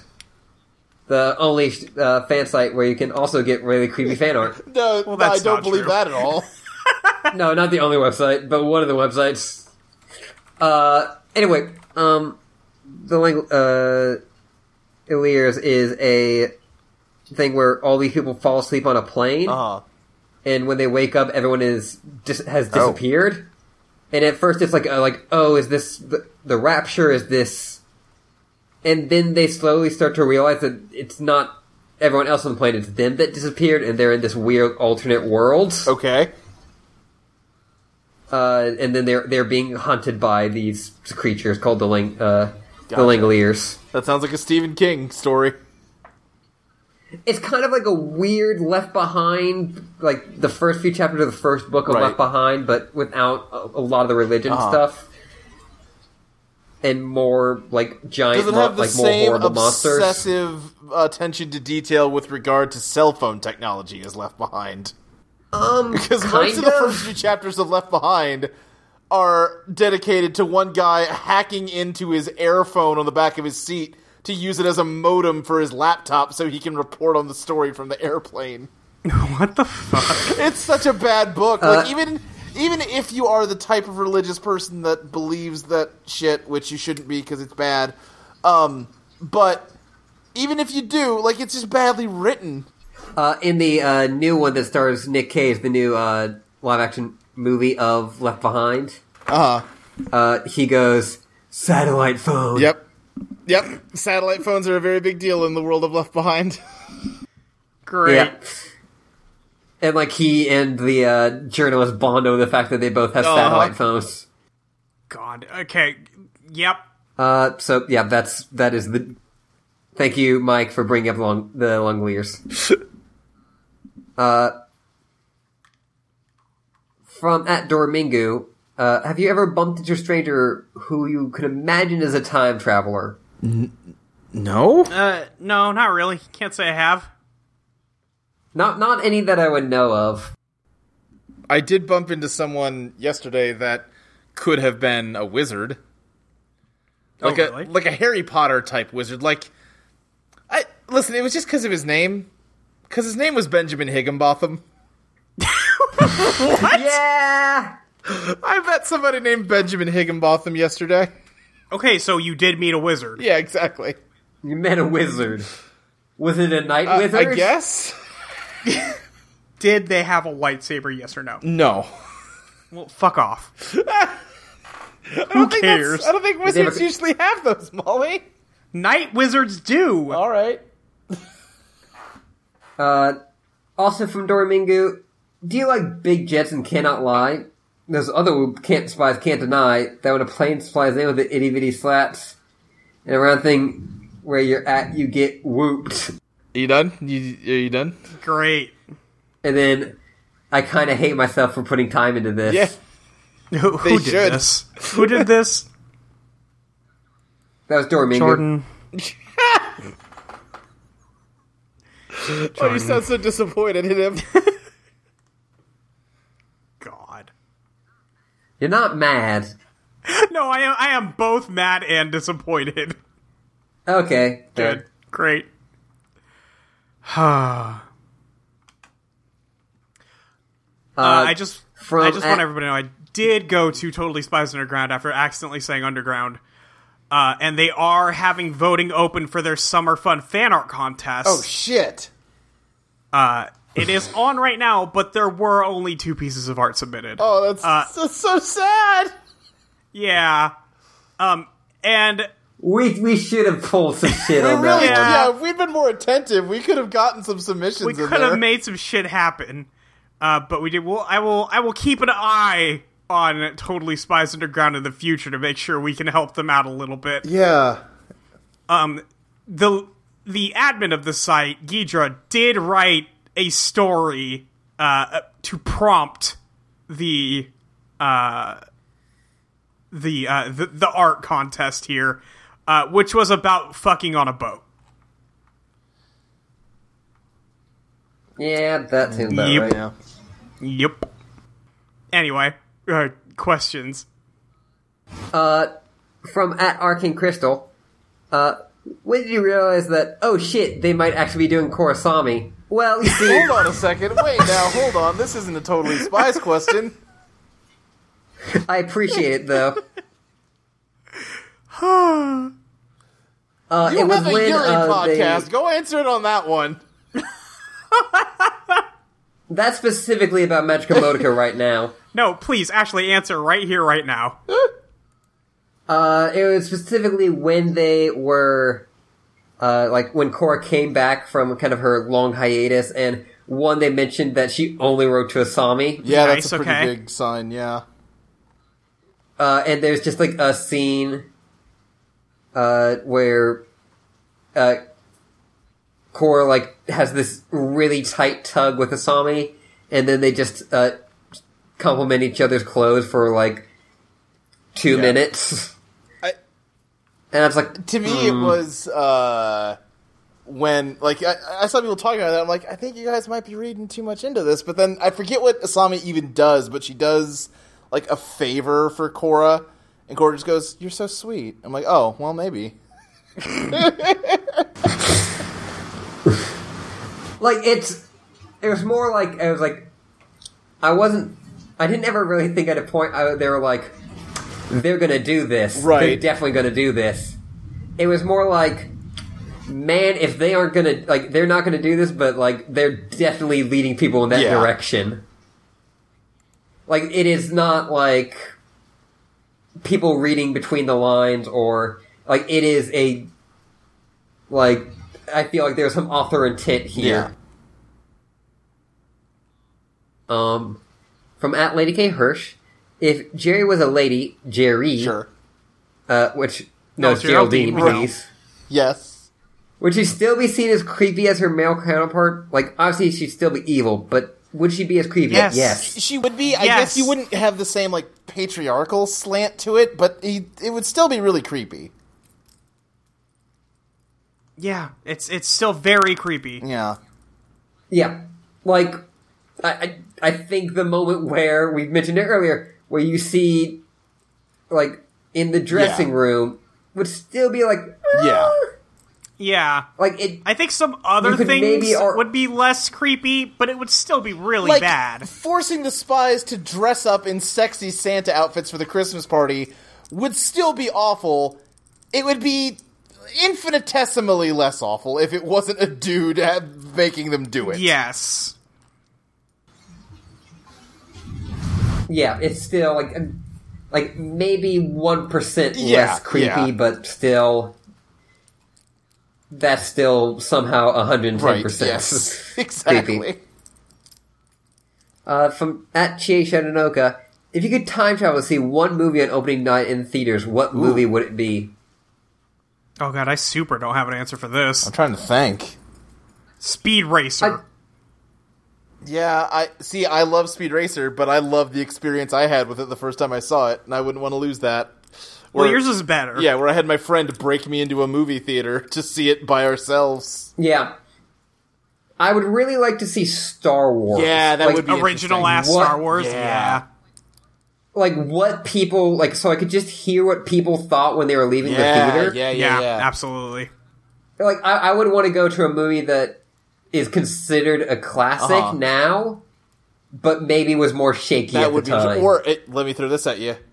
Go to Back to the Future. Oh boy, that'd be pretty Just good. fuck with people. There's a really good joke in Glow about Back to the Future, the new I need Netflix to watch series. that still. I won't spoil it because it's kind of it involves a plot point, but I laughed really hard. I should watch Glow. Glow has problems. Sure. Yeah. There are some things I think it does really well, and some like cliches I think it does pretty good at avoiding. Mm-hmm. But then it also falls into those cliches at points. Gotcha. Okay. Kind of like wrestling. Sure. Kind of like wrestling. From at Witsawaru, if you could travel back in time and kill a celebrity, who would it be? Oh, jeez. Whoa. Hold on. How are we defining celebrity? We need to establish some parameters. Well, okay, hang on, wait, what if we just didn't? No, I think we have to. I think we have no choice. No, I don't. No, I'm not. I don't want to murder anybody. I think the time stream is going to be destroyed forever unless we murder one celebrity apiece. Well, if we do, it'll also murder the time stream. No, it'll correct the time stream. There's some kind of contrived situation that has forced us into this. We have no option. Can I go with Coco Chanel? She was a Nazi.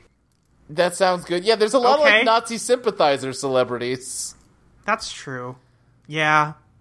I don't know. Who counts? I don't know. Right. Like, I'm assuming it has to be like an entertainment personality. You can't say like, well, Hitler was a celebrity. Yeah. I mean, Walt Disney's the first one that jumped to my mind. Okay, listen. Well, listen, Ashley. Like, I get it. Yes. I think all the things you love about Disney as a, an entity, I think most of those things might have still happened without Walter around. Yeah, that's fair. We may have unions. Yeah, exactly. And, like, a sane copyright law. You know what? Actually, I'm thinking about also Hulk Hogan. Yeah. Oh, yeah. No, Hulk Hogan would be a good one. That union-busted motherfucker. Yep. Okay, yeah. So that sounds like we have asshole. our three. Yeah. Perfect. We got three. Okay, good. Great. Good. What a good. Good question. Yeah. From Matt, definitely exist. What power would the stand Teen Sickle have?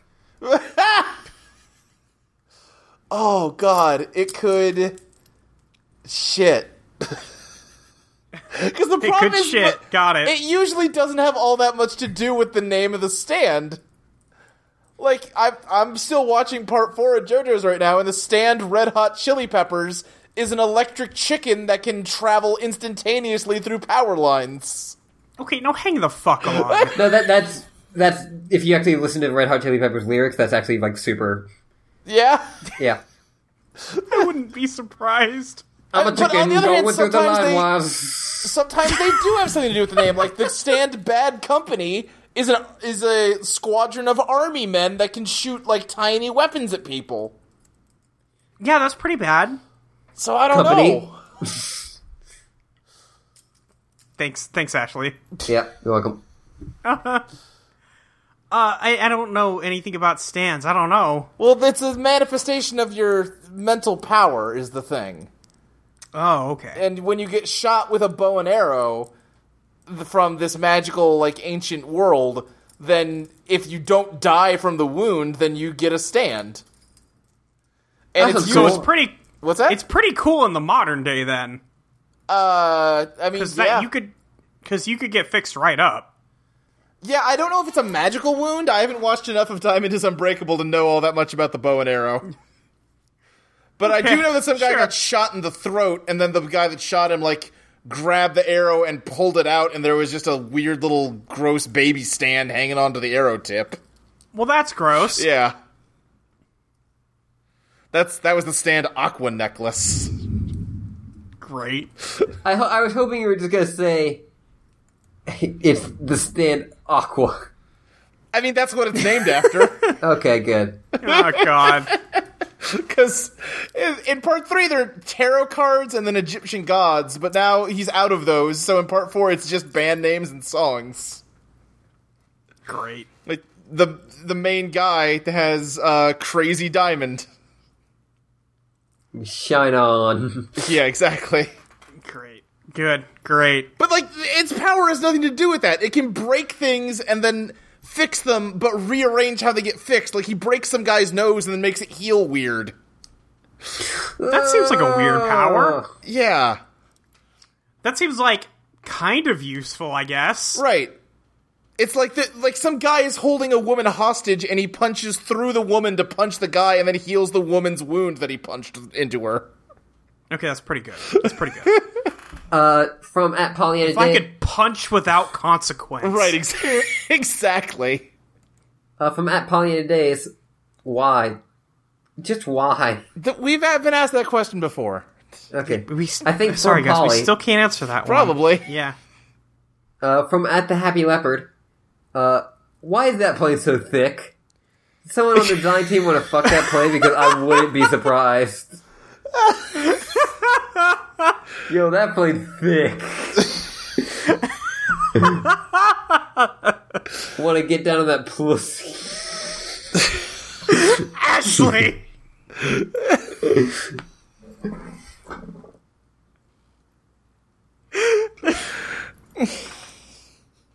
I'm sorry. No, you're not, is the thing. Not! I kinda am.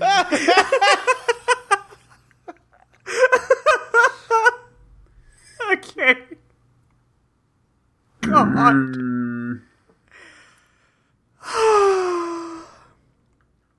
Okay. All Do we right. have any more? Yeah. Okay.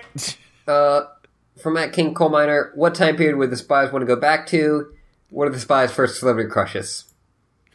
Oh, God. Oh, God. That's complicated. I mean, Clover, it's impossible to know. It could be any number. Yeah, what? Yeah. Jeez.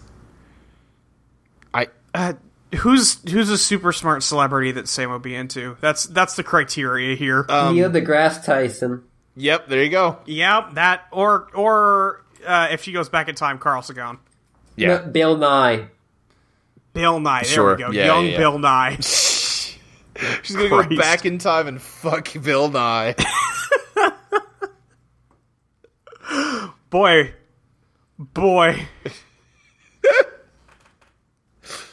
Alex has a crush on every girl. Yeah. Just all of them. Every girl. Yeah. I think there was probably... I guess she's a little young for this, but it'd be like if you asked Alex what her favorite Spice Girl was, she'd have a panic attack because she has to pick one. I think she might be just old enough for the Spice Girls. Yeah, she would have been like a kid for them. She wouldn't have been like... Right. Like, she would have been like 9 when the Spice Girls But were I think, big. like, when she goes, like, oh yeah, I remember the Spice Girls, and then she looks at it, she goes, oh. Yeah, exactly. She's like, well, I'll tell you what I want. What I really, really want. Well, Uh-huh. So, no, I'm not going to do it. I was Nope. debating whether I was going to go with you on this adventure, but I You got decided so not to. close. You got You were so close. almost there. Luke, God. Yeah. Uh-huh. you're a coward. I accept that.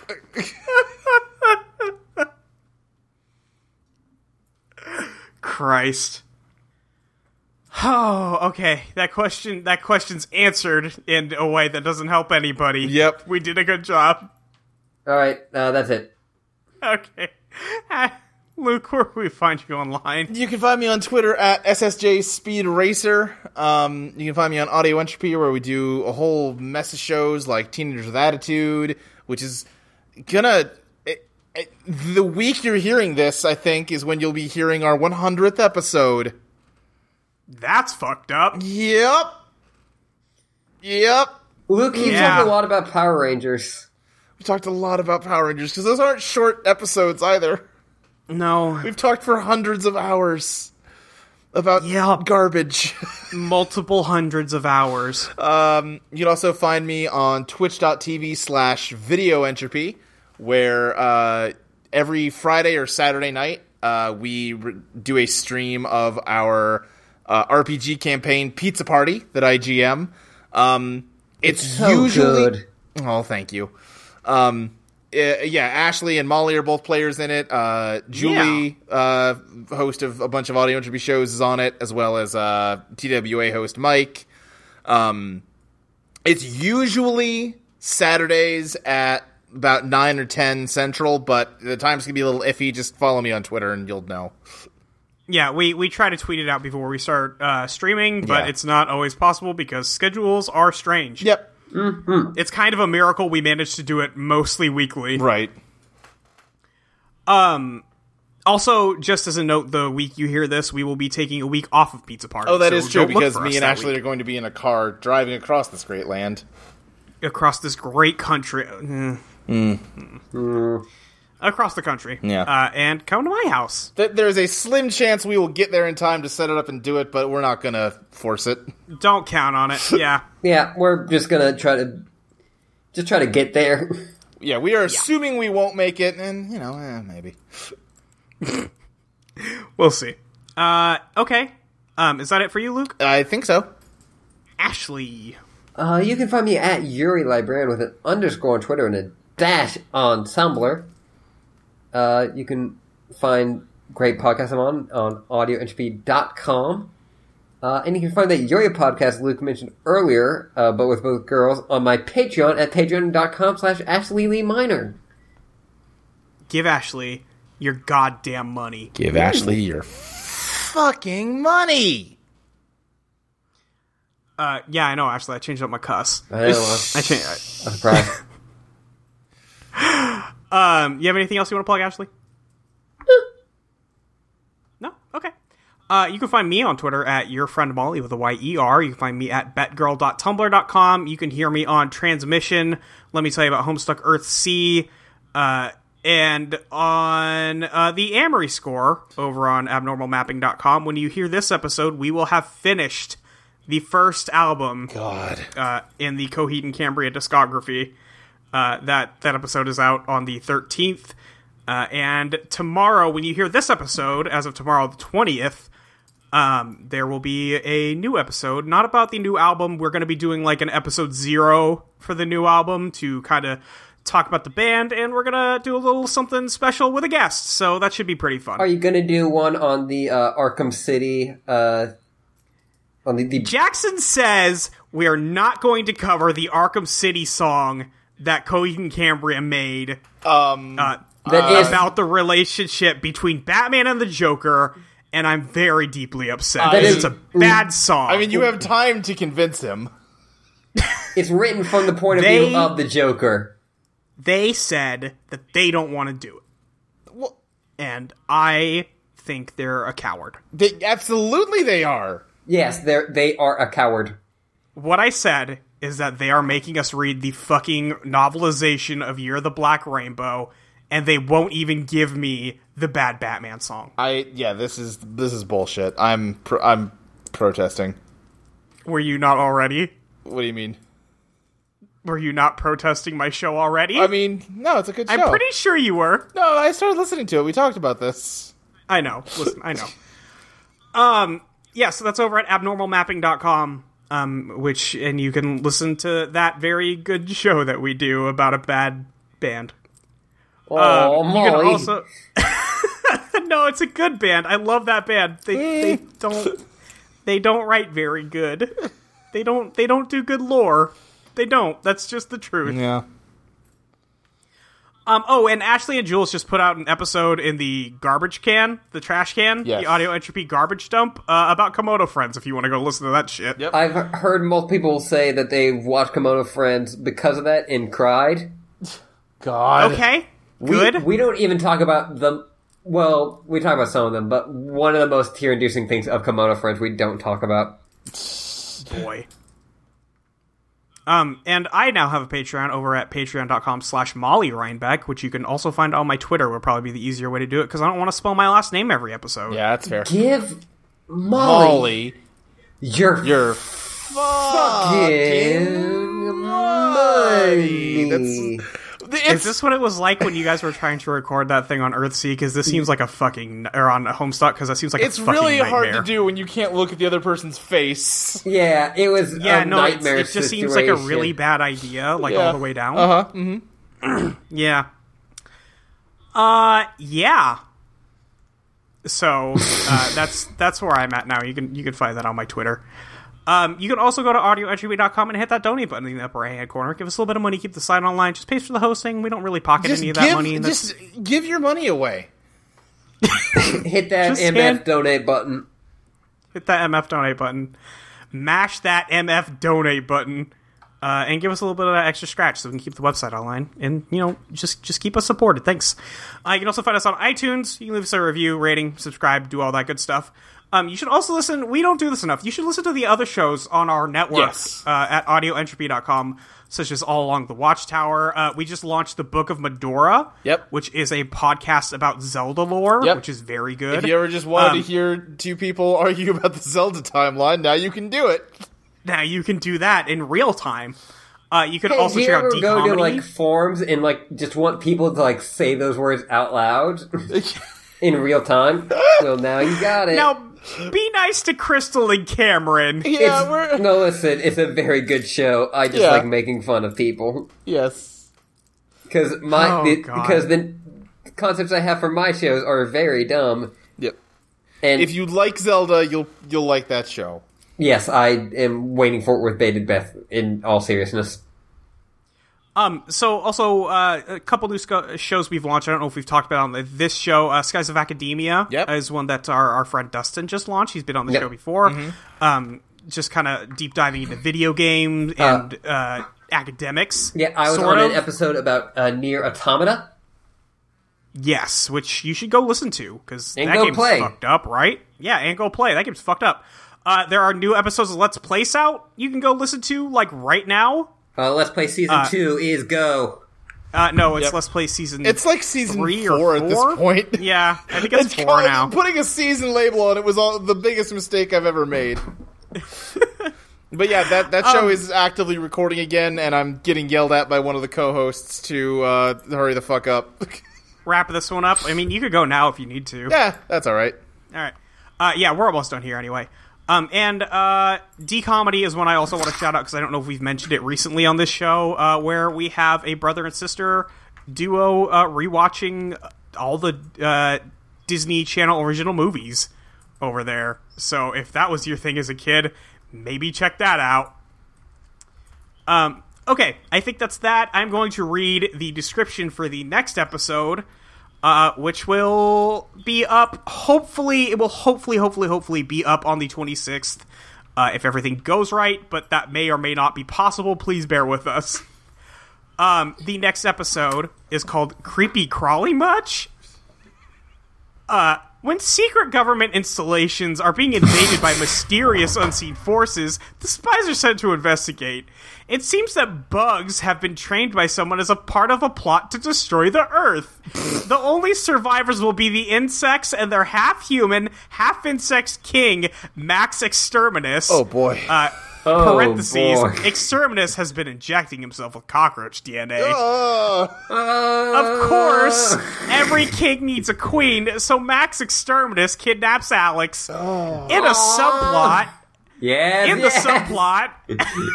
Alex feels depressed about her dating life, so she starts going out with a somber goth guy. Oh, honey, your dating life is good. You have 2 girlfriends. Yeah. You're so lucky. Alex. The poor girl, she's gonna get injected with cockroach DNA, guys.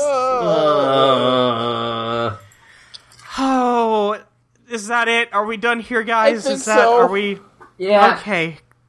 Ashley, if you want to get us out of here, please. Until next time.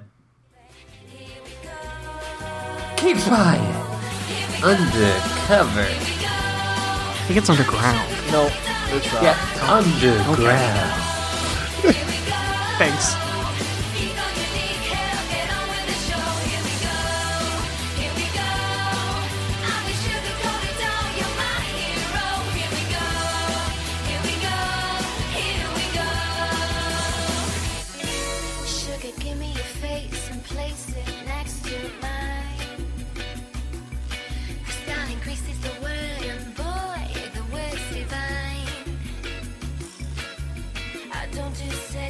I do second base.